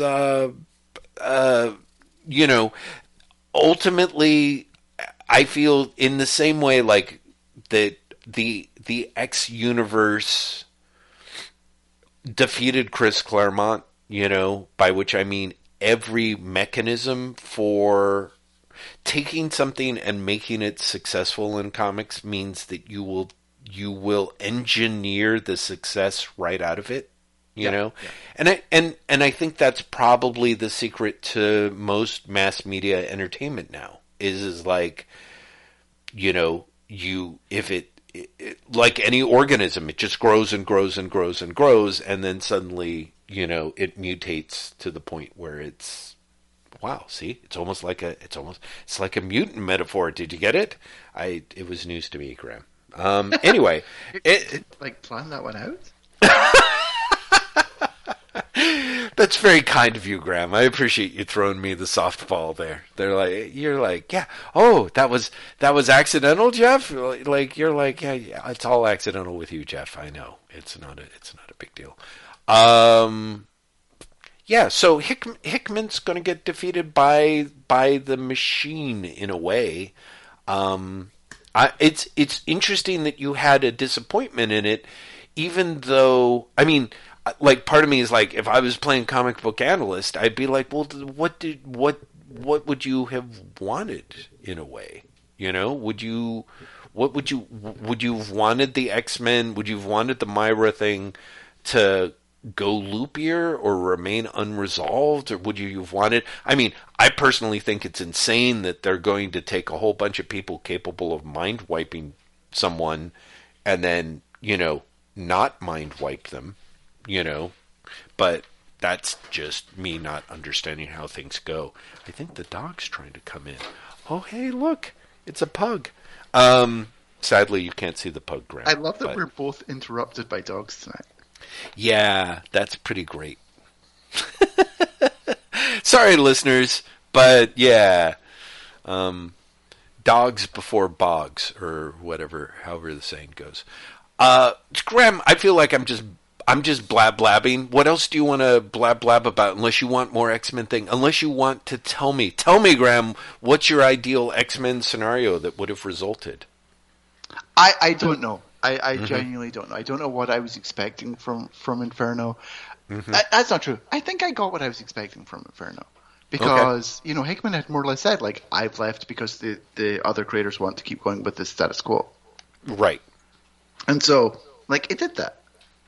Mm-hmm. Like, it did exactly what Hickman had basically teased it as doing. Mm-hmm. I think what I wanted was something more akin to House of X again, which is to say it left everything in a whole new status quo. Mm-hmm. And the idea that X Lives of Wolverine is going to set up a new status quo feels, I don't know, like, again, I know you're not keeping up with things on Marvel Unlimited, but Marvel Unlimited just dropped the first couple of issues of Spider-Man Beyond, which is like the deep breath 19 chapter filler that sets up the next status quo of Spider-Man, right? And the first issue is really, I don't know. It's kind of surprising how tired it feels. Because it brings back Ben Reilly and more or less like, maybe Peter Parker's going to die and Ben Reilly's going to be Spider-Man. And it's like, I'm sure we've done this at least a couple of times by now. You know, and on the one hand, everything's been done for these characters because there's been so many stories. But on the other, there's got to be something else really, right? Right. That can be done. I mean, I have to say, like, to return to, at the risk of tripping up your point, what struck me about the X-Lives of Wolverine is I'm like, I have no idea how they can be getting anything like a status quo out of this, a quote-unquote new status quo. Like, I think one of the things that was perverse about Hickman's Hoxpox was how it just was like ridiculously additive. You know what I mean? Like, and I have no idea where the X-Lives / X-Deaths of Wolverine is going, but, you know, it certainly seems as if, spoilers, the X-Lives of Wolverine makes it seem like the event is Terminator, but with Charles Xavier as Sarah Connor and Wolverine as Reese and Omega Red as the Terminator, and it really does seem just about that dull, with a little bit of the gist of, I guess, is that Wolverine is traveling through time by traveling to his previous, like they're putting his mind in his previous body. He's quantum leaping. Right. Well, or he's like, isn't that what they did for the X-Men Days of Future Past movie? Yes, yeah. Right? Yes, but also like it's X-Men Days of Future Past, right? Right. Well, right. Do they throw his brain back into his... It's not Wolverine. It's Kitty Pryde. Kitty Pryde. Right. Of course. You're right. Oh my goodness, Graham. Thank you. Thank you so much for the closure on that. But yeah, no, the Spider-Man Ben Reilly thing, like, I guess as someone who kind of missed the Spider-Clone era, I have no real kind of investment in it, in a way, and so the idea is, like, I know that Ben Reilly has a whole bunch of fans, and is, from what I can tell, they all work on Marvel editorial. You know what I mean? Because I feel like they brought the character back, like, just less than 5 years ago, and like they it brought didn't the character really back go anywhere. a bunch. And the character, not only did he recently have a Scarlet Spider series, but he's also currently appearing in the Iron Man book as a supporting character. Wow, and has really? been for like a year. Oof, jeez, huh? And it's still there. By the way. Good. It's still in that book. Wow, really? Yeah. That editorial may want to check itself before it wrecks itself. That's my favorite line from Usher's Confessions, by the way. The Iron Man book is like weirdly out of sync with everything. Mm-hmm. In a way that is kind of great. Because it feels like something that might just be happening in its own like alternate universe, and I would not be surprised if that ends up being the finale of it. Right. Oh. Ooh. Are you reading it? No, I'm not. You've said good things about it. Tony Stark has essentially become like a god in space, but he's there with like characters who have since appeared like on Earth entirely differently. Wow. Okay. So yeah, maybe they are doing something kind of different there. Or who knows, maybe Marvel continuity is kind of fucked. Yeah, basically. Like I was reading Jason Aaron's Avengers, and that for itself has been teetering for a long time on this is only happening in its own continuity and is not touching on anything else. And that seems Yeah, I mean, I don't know. I could be wrong, but that's certainly how it feels like to me. Is that Aaron's just like, because there's a lot of stuff going on where he's, he's more or less telling stories in which Thor's mother may be the Phoenix, and Tony Stark's father is, So does also Satan. right, is an agent of Mephisto at this point. And those are kind of pretty big-ish things that would shock me if they're even being mentioned in either of those main titles. You know what I mean? So Yeah, part but of me is at the just same time, yeah. like Aaron's Adventures is tied in with like War of the Realms and actual crossovers, and is about Oh. to head into a crossover with X books and Eternals. I mean, sure. I mean, I'll take your word for it, but I'm just saying, reading it, and it's not been a problem. Like, yeah, whatever the War of the Realms crossover or whatever, it all seemed pretty minor. Like Aaron's stuff, it all seemed sort of self-contained.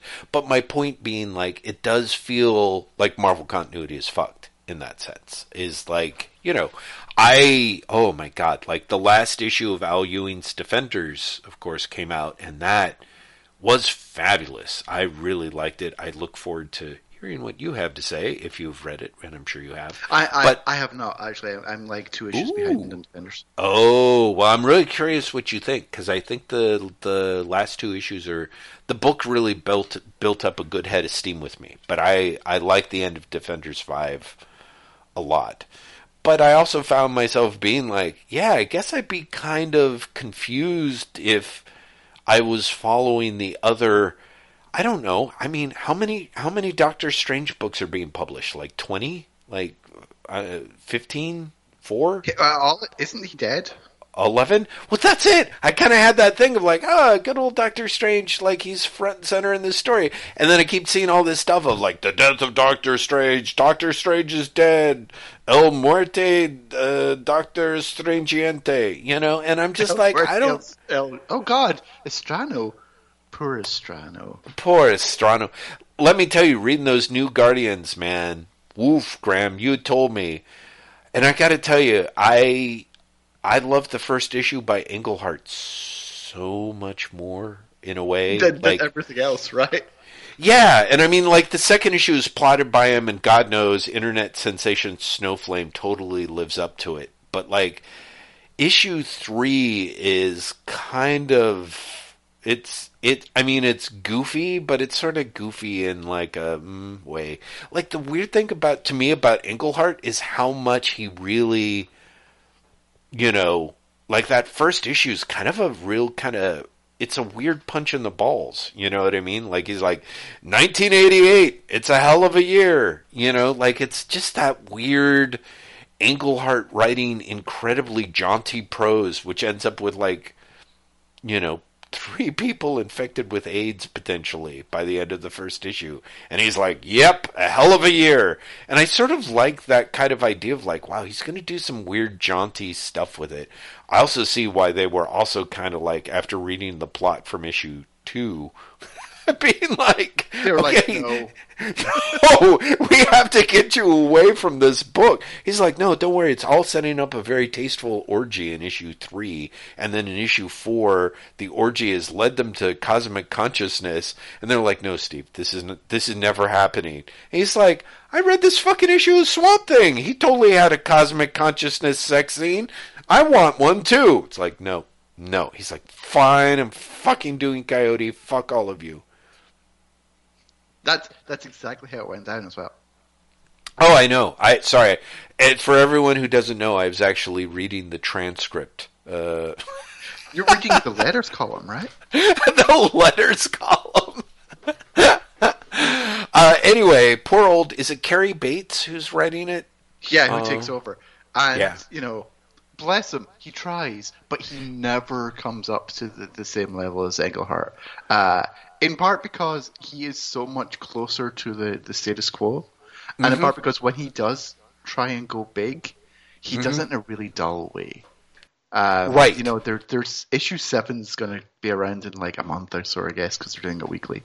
Right. And let's just say that the resolution of the HIV storyline, and in particular the resolution of Harbinger's storyline, is just kind of gutless in a way that's horrible.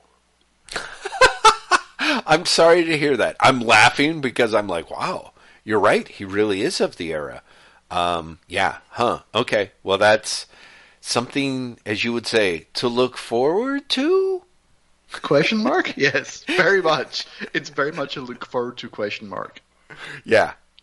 Okay. But that issue is also the one where they decided that they couldn't, that America was not ready for, Queen Nostrano, and so they tried and make him Butcher. Oh, that is a shame because the character is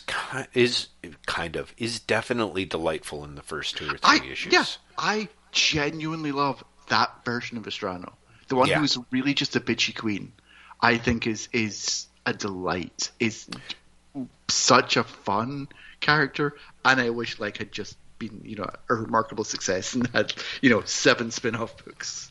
Right, definitely. Well, the thing that I like, which I guess I was after hearing the description, is Extrano is very bitchy to his enemies, but he's super nurturing to other members of the team. Like, he's a very big-hearted character, which I think is, again, sort of in a way a bit of a stereotype, but it's also kind of lovely. You know what I mean? Like, I do like that. And the weird, he's got his, what is Betty's actual thing? She's like a Aboriginal Dreamtime familiar or something like that. I don't know. Yeah, Steve Englehart, bless him, is trying to be I am in touch with other people's cultures, and does it in the most cat-handed way possible. So she is, because she is Australian, because she is of Aboriginal descent, she ascends, I should say, into the Dreamtime. I can only talk to the world through Estrado. Right. Okay. Great. Oh, so she was a separate guardian because I had that thing of she is one of Millennium, which, as you know, I love dearly. And I have to say, the fact that DC Universe does not have it available is a war crime, practically. Right, especially when you're adding new Guardians. Why don't you yes, Millennium? It's this huge gap. Yeah, it's ridiculous. It's really kind of weirdly frustrating and vague. Just annoying. Anyway, sorry, but yes, Millennium. I totally forgot that she was an actual Guardian. She's one of the chosen in Millennium. Right. Okay, that makes sense. Also, I gotta say, there's a whole bunch of I'm shocked by how much of the white supremacy stuff, which Englehart really goes heavy on with the South African villain. I'm like, oh Jesus Christ, this is too. It's just way too timely. That's part of what kind of sucked for me.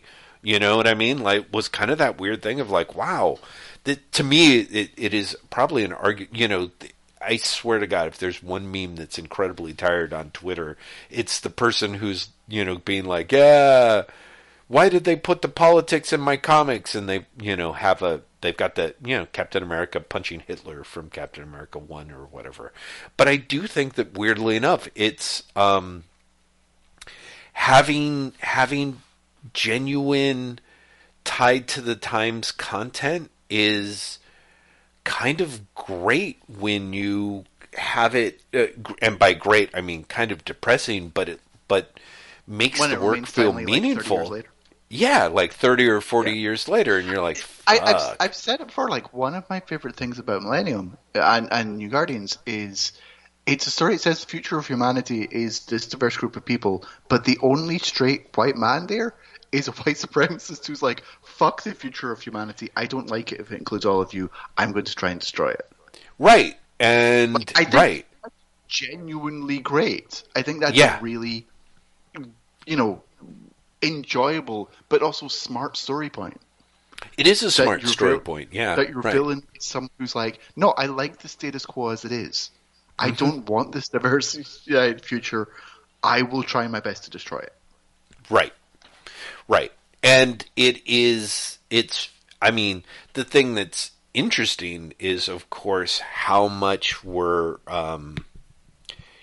as America did in the late 80s, Englehart neatly transfers all of that to an international front and doesn't make it seem like, it's not like America turned into a racist mess overnight. You know what I mean? No, Even but, in the 40 by years. Doing it like he is the head of South Africa, then right. It kind of sidesteps all of that stuff, Oh, exactly. It's perfect. He doesn't have to worry about the infamous newsstand dealers in the South who are supposedly super sensitive about this stuff. So, New Guardians is a trip and a half. And I'm sorry, did you have a point before I was like, oh my God, New Guardians is great? If I did, I've completely forgotten it. Graham McMillan.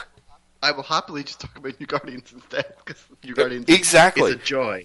We're getting close to the 2-hour mark. And, we are. I don't understand how that happened. But really. What I was going to say really, really quickly before we go is, we both mentioned Milestone tonight. Mm-hmm.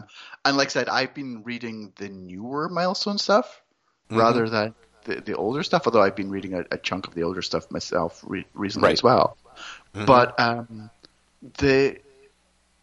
have you read any of the newer stuff? All of which is available in DC Universe, I should say. I think the only thing I read was the sampler that came out. And I forgot until your newsletter that it's day and date, the new stuff. So yeah. Honestly, I should be tracking that stuff more. Because one of the things is it's funny. So there's 3 series. There's Hardware, Icon, and Static. Except Icon's now Icon and Rocket, which, let's be honest, it should have been all along. Yeah. All of them written by different people from the originals.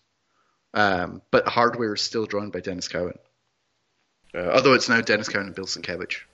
Right. Co-draw. Which is what a great time. Which is a joy, team. Right? Yeah.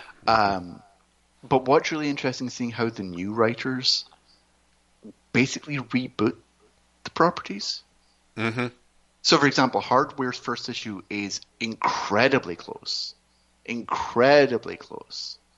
to the opening of the original Hardware series. Mm-hmm. And you have Icon, which again is really close. Mm-hmm. Because it's telling the origin of these 2 characters. And for that matter, the origin is relatively, tracks with the original. Mm-hmm. The origin of Static, however, tracks insofar as he gets the power from the Big Bang, and his first villain is the same, but almost everything else is different. And the ways in which it's different are really smart choices to update that character. The dynamic Virgil has with his family is entirely different. The dynamic he has with his friends is different. And in every respect, it's a superior change. And I say that as someone who thinks that the first year of the original Static series is one of the best Spider-Man comics that's ever been published. Right. But so how and why? How and why what? Sorry, how is it different, and why is it Smart better? He first of all, his powers are not really secret. Mm-hmm. Like by the end of I think issue 2 or maybe issue 3, his family know he has the powers. And so do 2 of his friends. As opposed to the original, it's just Frida. Frida's his wannabe love interest who never quite gets there is the only one who knows, right? And that's not the case here. But even outside of that, he has a very different relationship with his father, with his mother, and especially with his sister. The sister is like the comic foil in the original series. They bicker, they banter, and you can tell they love each other, but they don't necessarily like each other, right? And that's not the case in this new series at all. The older sister is incredibly supportive of Virgil. And yes, they bicker, and yes, she gives him shit, and yes, he gives her shit. But the idea is that Vita seems to be going with is Virgil's actually traumatized by being in the Big Bang this time. And he has changed as a result, and his family are all worried about him. Mm-hmm. Right? And then when he basically shows that he has these powers as a result, like, they're very concerned and very protective. So at one point, the government show up and they're basically like, okay, where's your son? You know, we know this happened and we want to do this for his own good. And his parents are just like, no, we are not, like, strangely enough, as a black family in America, we're not going to give our son to the authorities. Right, exactly. We have no interest that's in the not government. Going to happen. Mm-hmm. You know, we are doing this to protect our son, and so you get this really nice spin where the secret identity is almost a thing of the past, but the book feels, if anything, even more centered around Virgil as Virgil as was Static. So in other words, and I'm sorry, this is a crass way of putting it, but it hews closer to the superhero movie template than to the superhero comic template. Yes. Right. Yes. It seems very smart. Yeah, it does seem very smart. It's a very nice updating. And don't get me wrong, like the hardware and icon updatings are also good.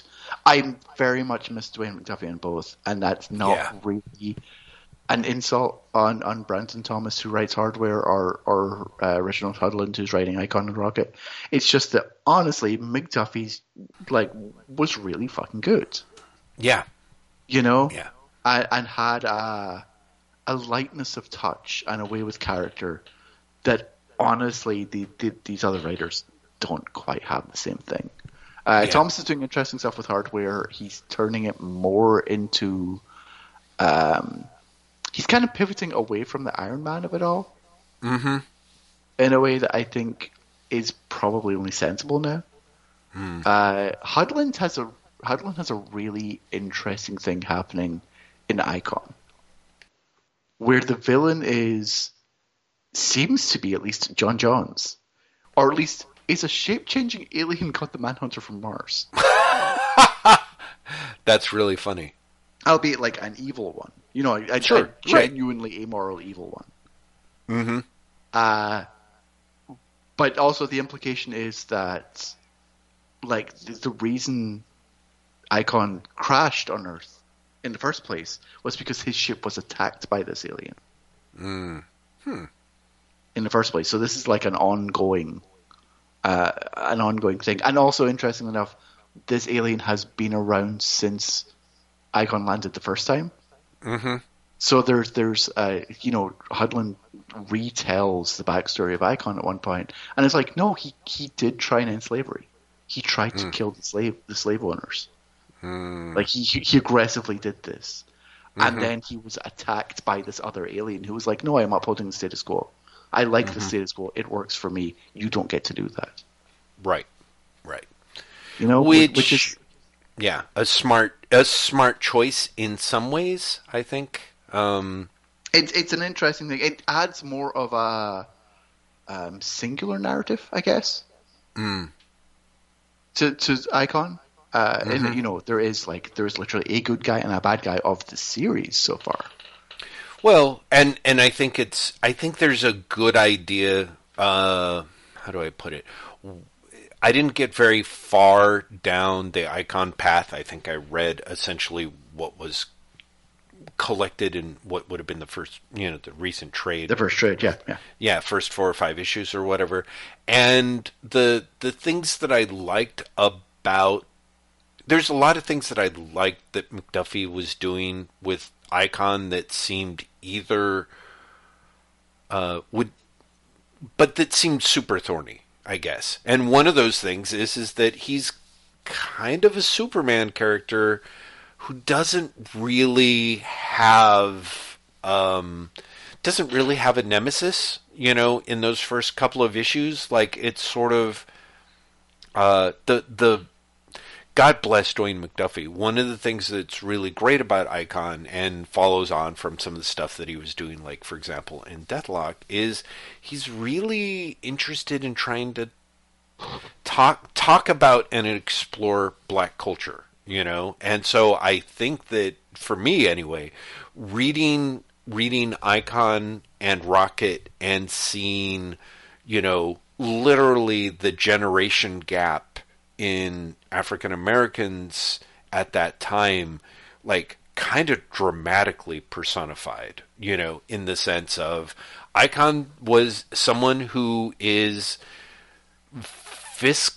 conservative in every sense, I guess. And that is something that I feel McDuffie saw in, older generations that went through things that the new generation couldn't really quite wrap their brain around in the same way. And so seeing the conflict between Icon and Rocket, I think is also a way of him pointing to a very sympathetic criticism of quote unquote Icon's generation, and I think that is something that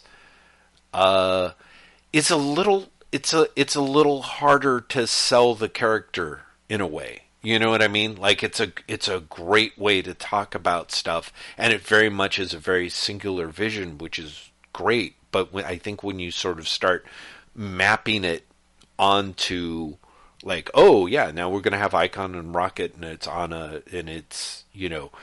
it basically a whole nother generation has passed. Like, it just, some of the stuff seems a little stranger. I don't know. So anyway, all of which is to say, it makes sense. To give Icon both a nemesis and also a way to retcon him so that he's like, oh no, like any good, decent human being, who even got the slightest taste of it, he would have tried to stop slavery, and then he was thwarted. Is kind of, I don't know. It could work. I don't have a lot of trust for with Hudlin, I guess, as a comic book writer still, but I don't know. I could see myself checking it out. Let's put it that way. I mean, again, it's on DCU, which you're subscribed to, so yeah, so right? kind of, why not? Right. All you have to lose is the time. Yeah, right. Exactly. Which, thank goodness for us, Graham, is abundant, plentiful, and free, and there will always be more. So yeah, it's great. Until there is not. Dum. I do want to mention, at some point, I'm probably going to bore you about the Conan the Barbarian stuff that I'm reading, because it's really... I will tell you one thing, Graham, and maybe this is it, maybe we won't move beyond this, but one thing that was kind of wild with Conan, reading literally from issue 57 through 84, which I guess is something like, 3 years of Conan strips from like 75 through 77, is it has no thought balloons, and it has no sound effects, with the exception of if somebody grunts, yells, or hollers, the artist, which is almost always John Buscema, but in a few cases is Howard Chaykin, tasked with sort of telling stories like John Buscema, there will be like lettered sound effects for people's screams.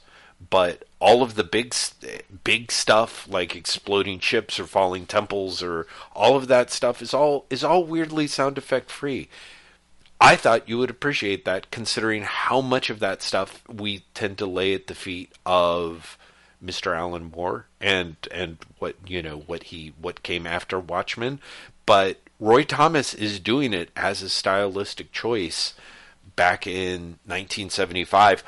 Quite possibly earlier. I've got to go back and start reading some of the other material, and puts pretty much puts everyone's caption, perhaps because he's adapting Robert E. Howard material, and he wants the stuff to feel a bit more readerly. And then, of course, you get into Buscema's wanting to draw more like Prince Valiant and the sort of storytelling strips. But there's a lot more stuff happening in captions. Like the Conan's thoughts are always told in the third person and in captions. And And I thought that was surprisingly a surprise.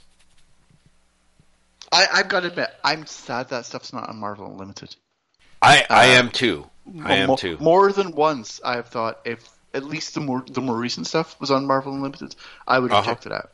But it's not. I'm guessing that's some sort of licensing thing.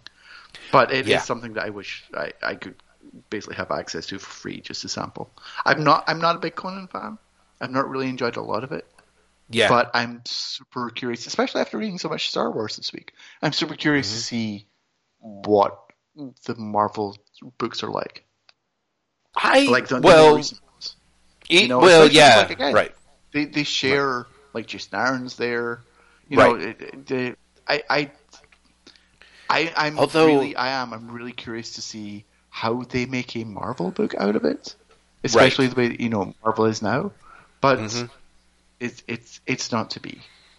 Yeah, well, I mean, my understanding, and maybe I'm wrong, is like, wasn't it that it was going to be Jason Aaron and Jim Zub doing alternating arcs, and then Aaron still hasn't come back, right? It's been Zub pretty much the whole way Aaron through. came back for he's doing a new series right now.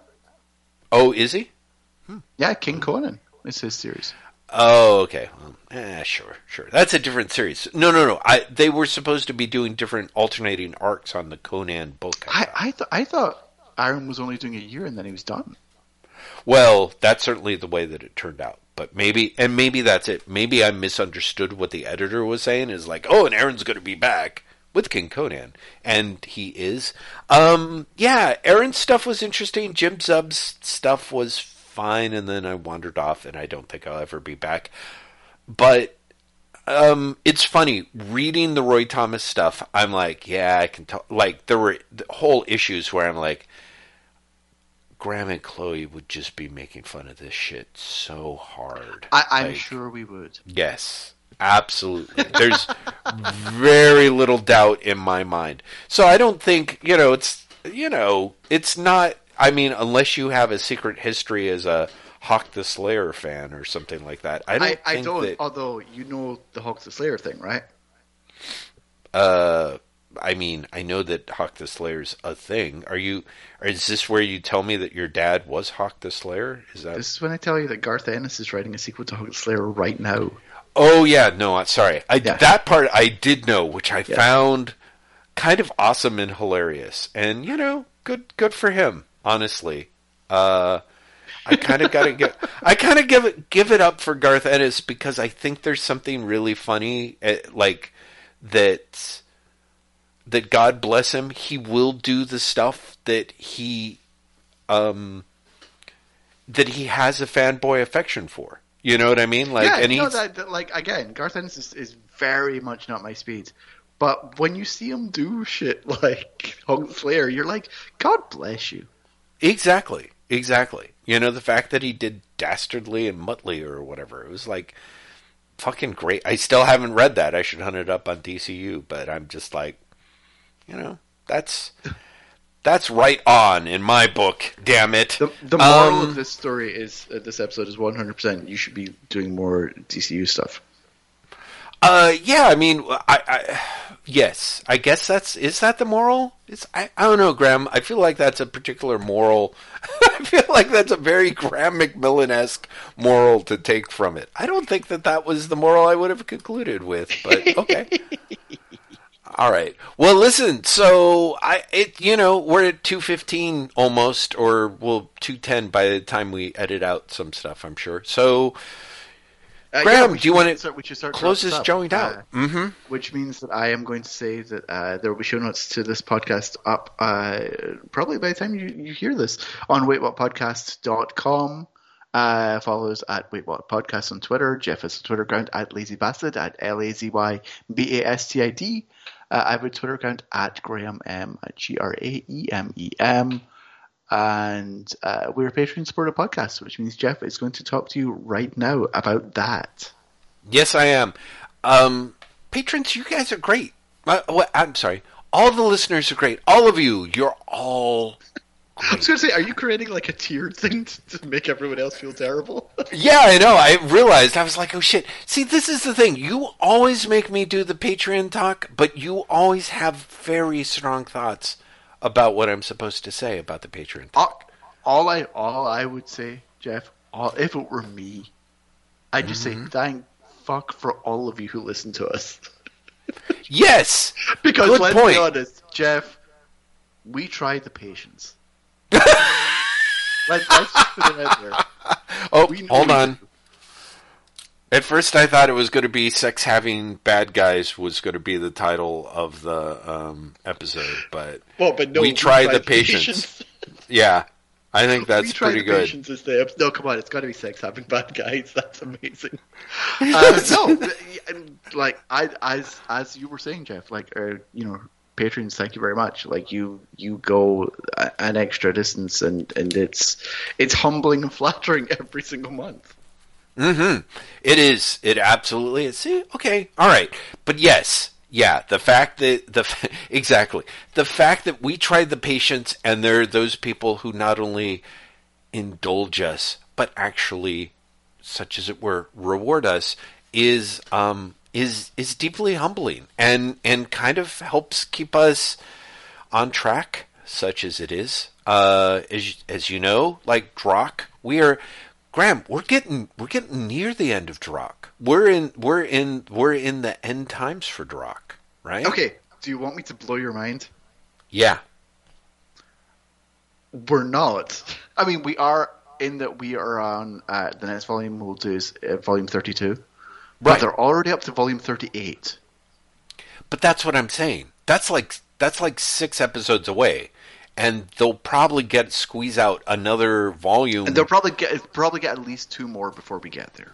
Yeah, exactly. So, but I think by which point we're going to be in 2004, I think. Right. 2005. Right. At which point, Jeff, this is where I do blow your mind. We theoretically could just keep reading the digital 2000 ADs that are there. The digital 2000 ADs? Wait, you mean wait? They started digitally releasing 2000 AD, and they're available on the 2000 AD website, like in 2004, 2005. Like, I think they're actually going to close the loop. Holy shit! Okay, that does blow my mind because I'm like, it's really weird. I realized that at Christmas, and I was like, this is genuinely strange. Like, in theory, could someone read every single Judge Dredd story published in 2000 AD in the magazine? And I think the answer is yes now. wow, holy cow! Also, the idea of that being us is, You're like, please don't. yeah, I'm like, Papa needs a drinky. So, yeah. But it is worth saying that we also had discussed doing like another few episodes afterwards, just reading some of the not Case Files collections, but other collections in the era that comes afterwards. Yeah, and I would like to do that. I'd like to read Day of Chaos. Right. And I'd like you to read Origins, if nothing else.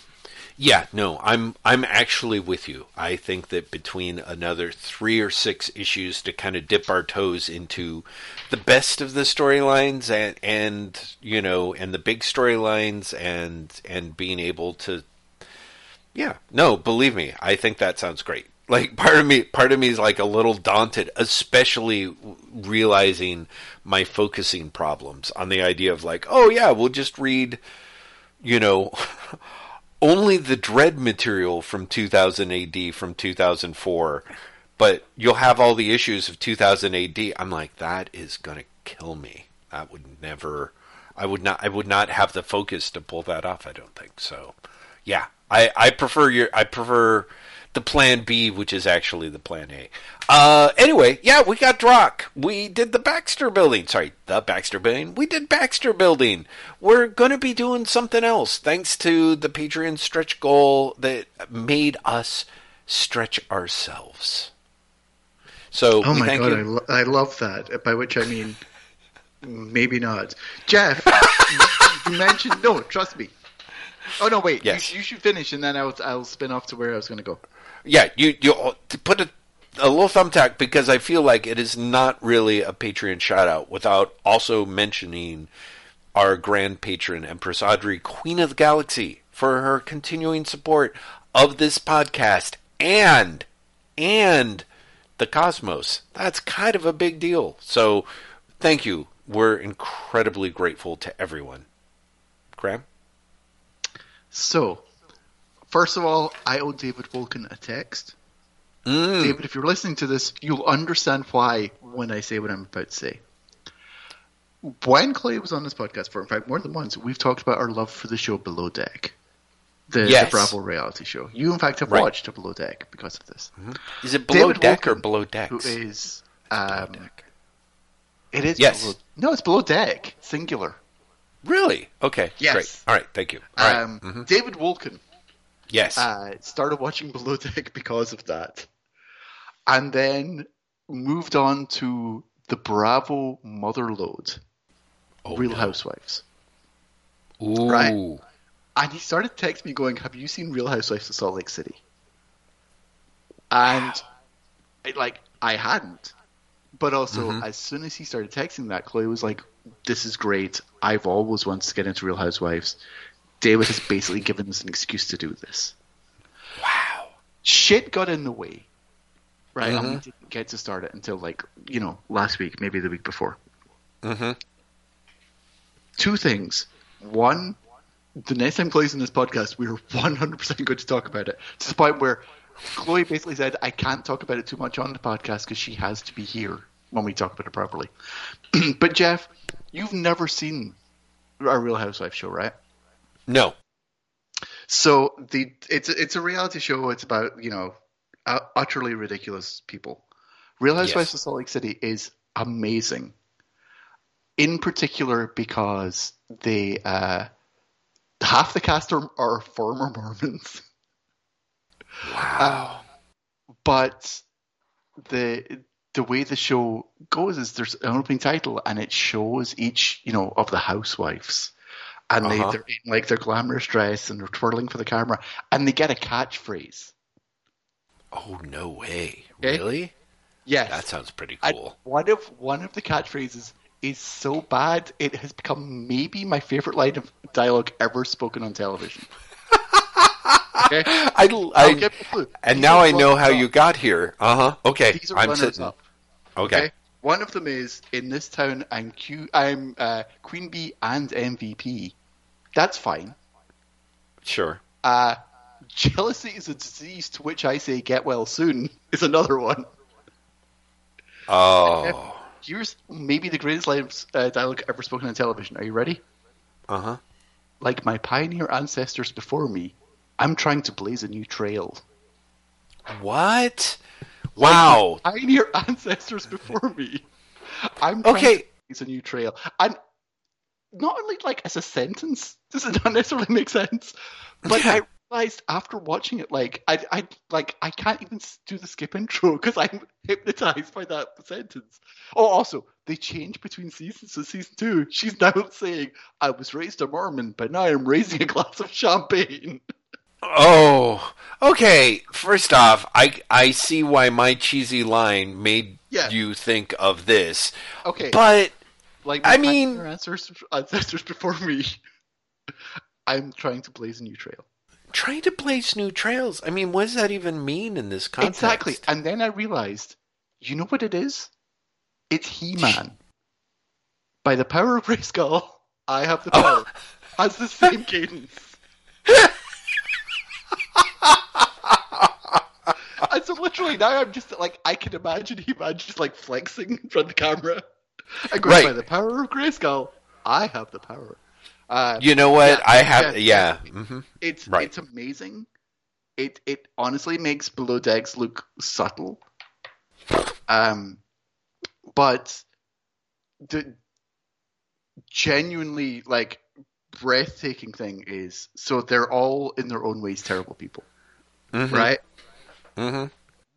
One of them in particular is particularly terrible and self-involved, and her name is Jen Shah. Okay? Spoilers, you'll never watch this. Most of the people listening to this are not going to watch this, but you will understand what I'm about to say. Between the first season and the second season, when they're filming the second season of the show, which is a reality show, while they were filming, Gensha gets arrested by the feds for money laundering schemes. Wow. This happens on the show. In fact, it's the first scene of the second season. Well, yeah. And then they're like 2 months earlier, but it's such a good opener that you're like, what the living shit? Right? And you can only imagine the producers just genuinely pissing themselves. They're like, they happen to luck into this. Yeah, right. Her name is Gensha, remember? So she's the one who in the first season says, in this town I'm Queen Bee and MVP. Uh-huh. Second season starts with her literally getting a phone call while on a bus with the other Real Housewives and going, I have to leave.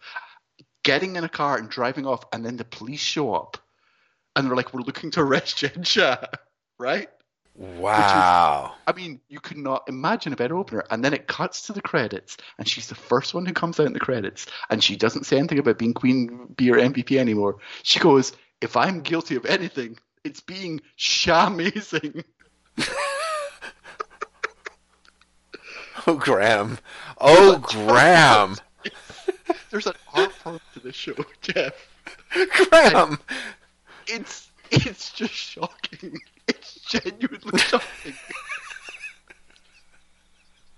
I was literally on the floor laughing.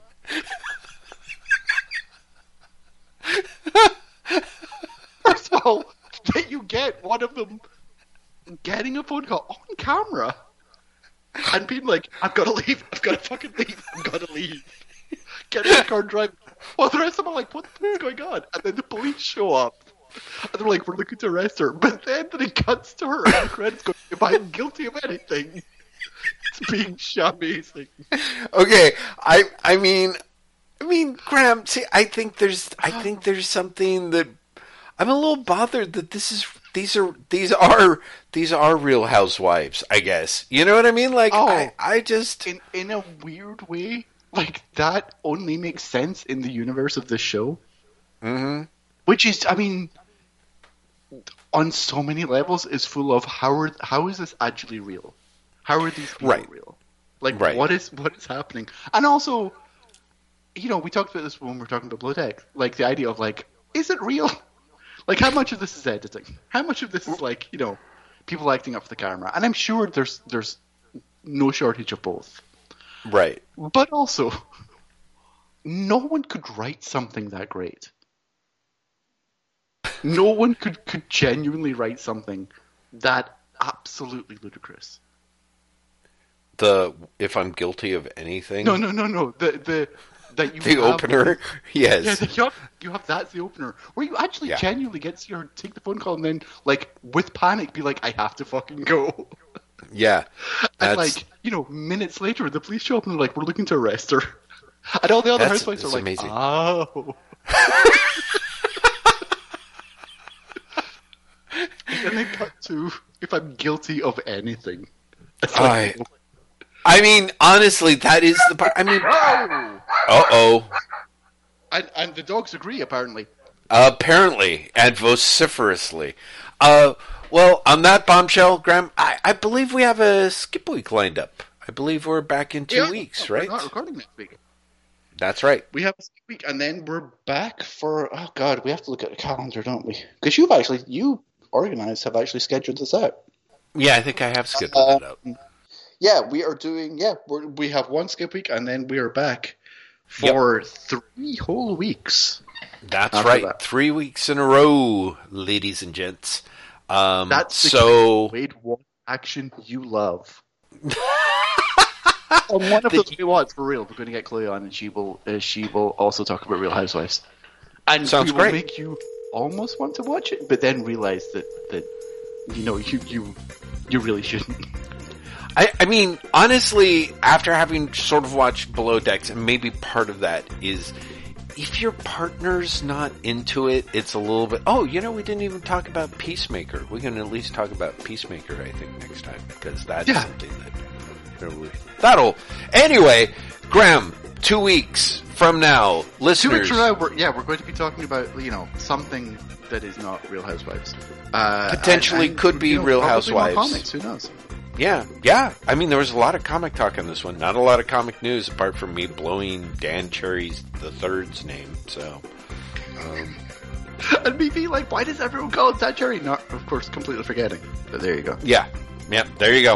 All right. Anyway, Graham, sing us out, please. Like my pioneer ancestors before me.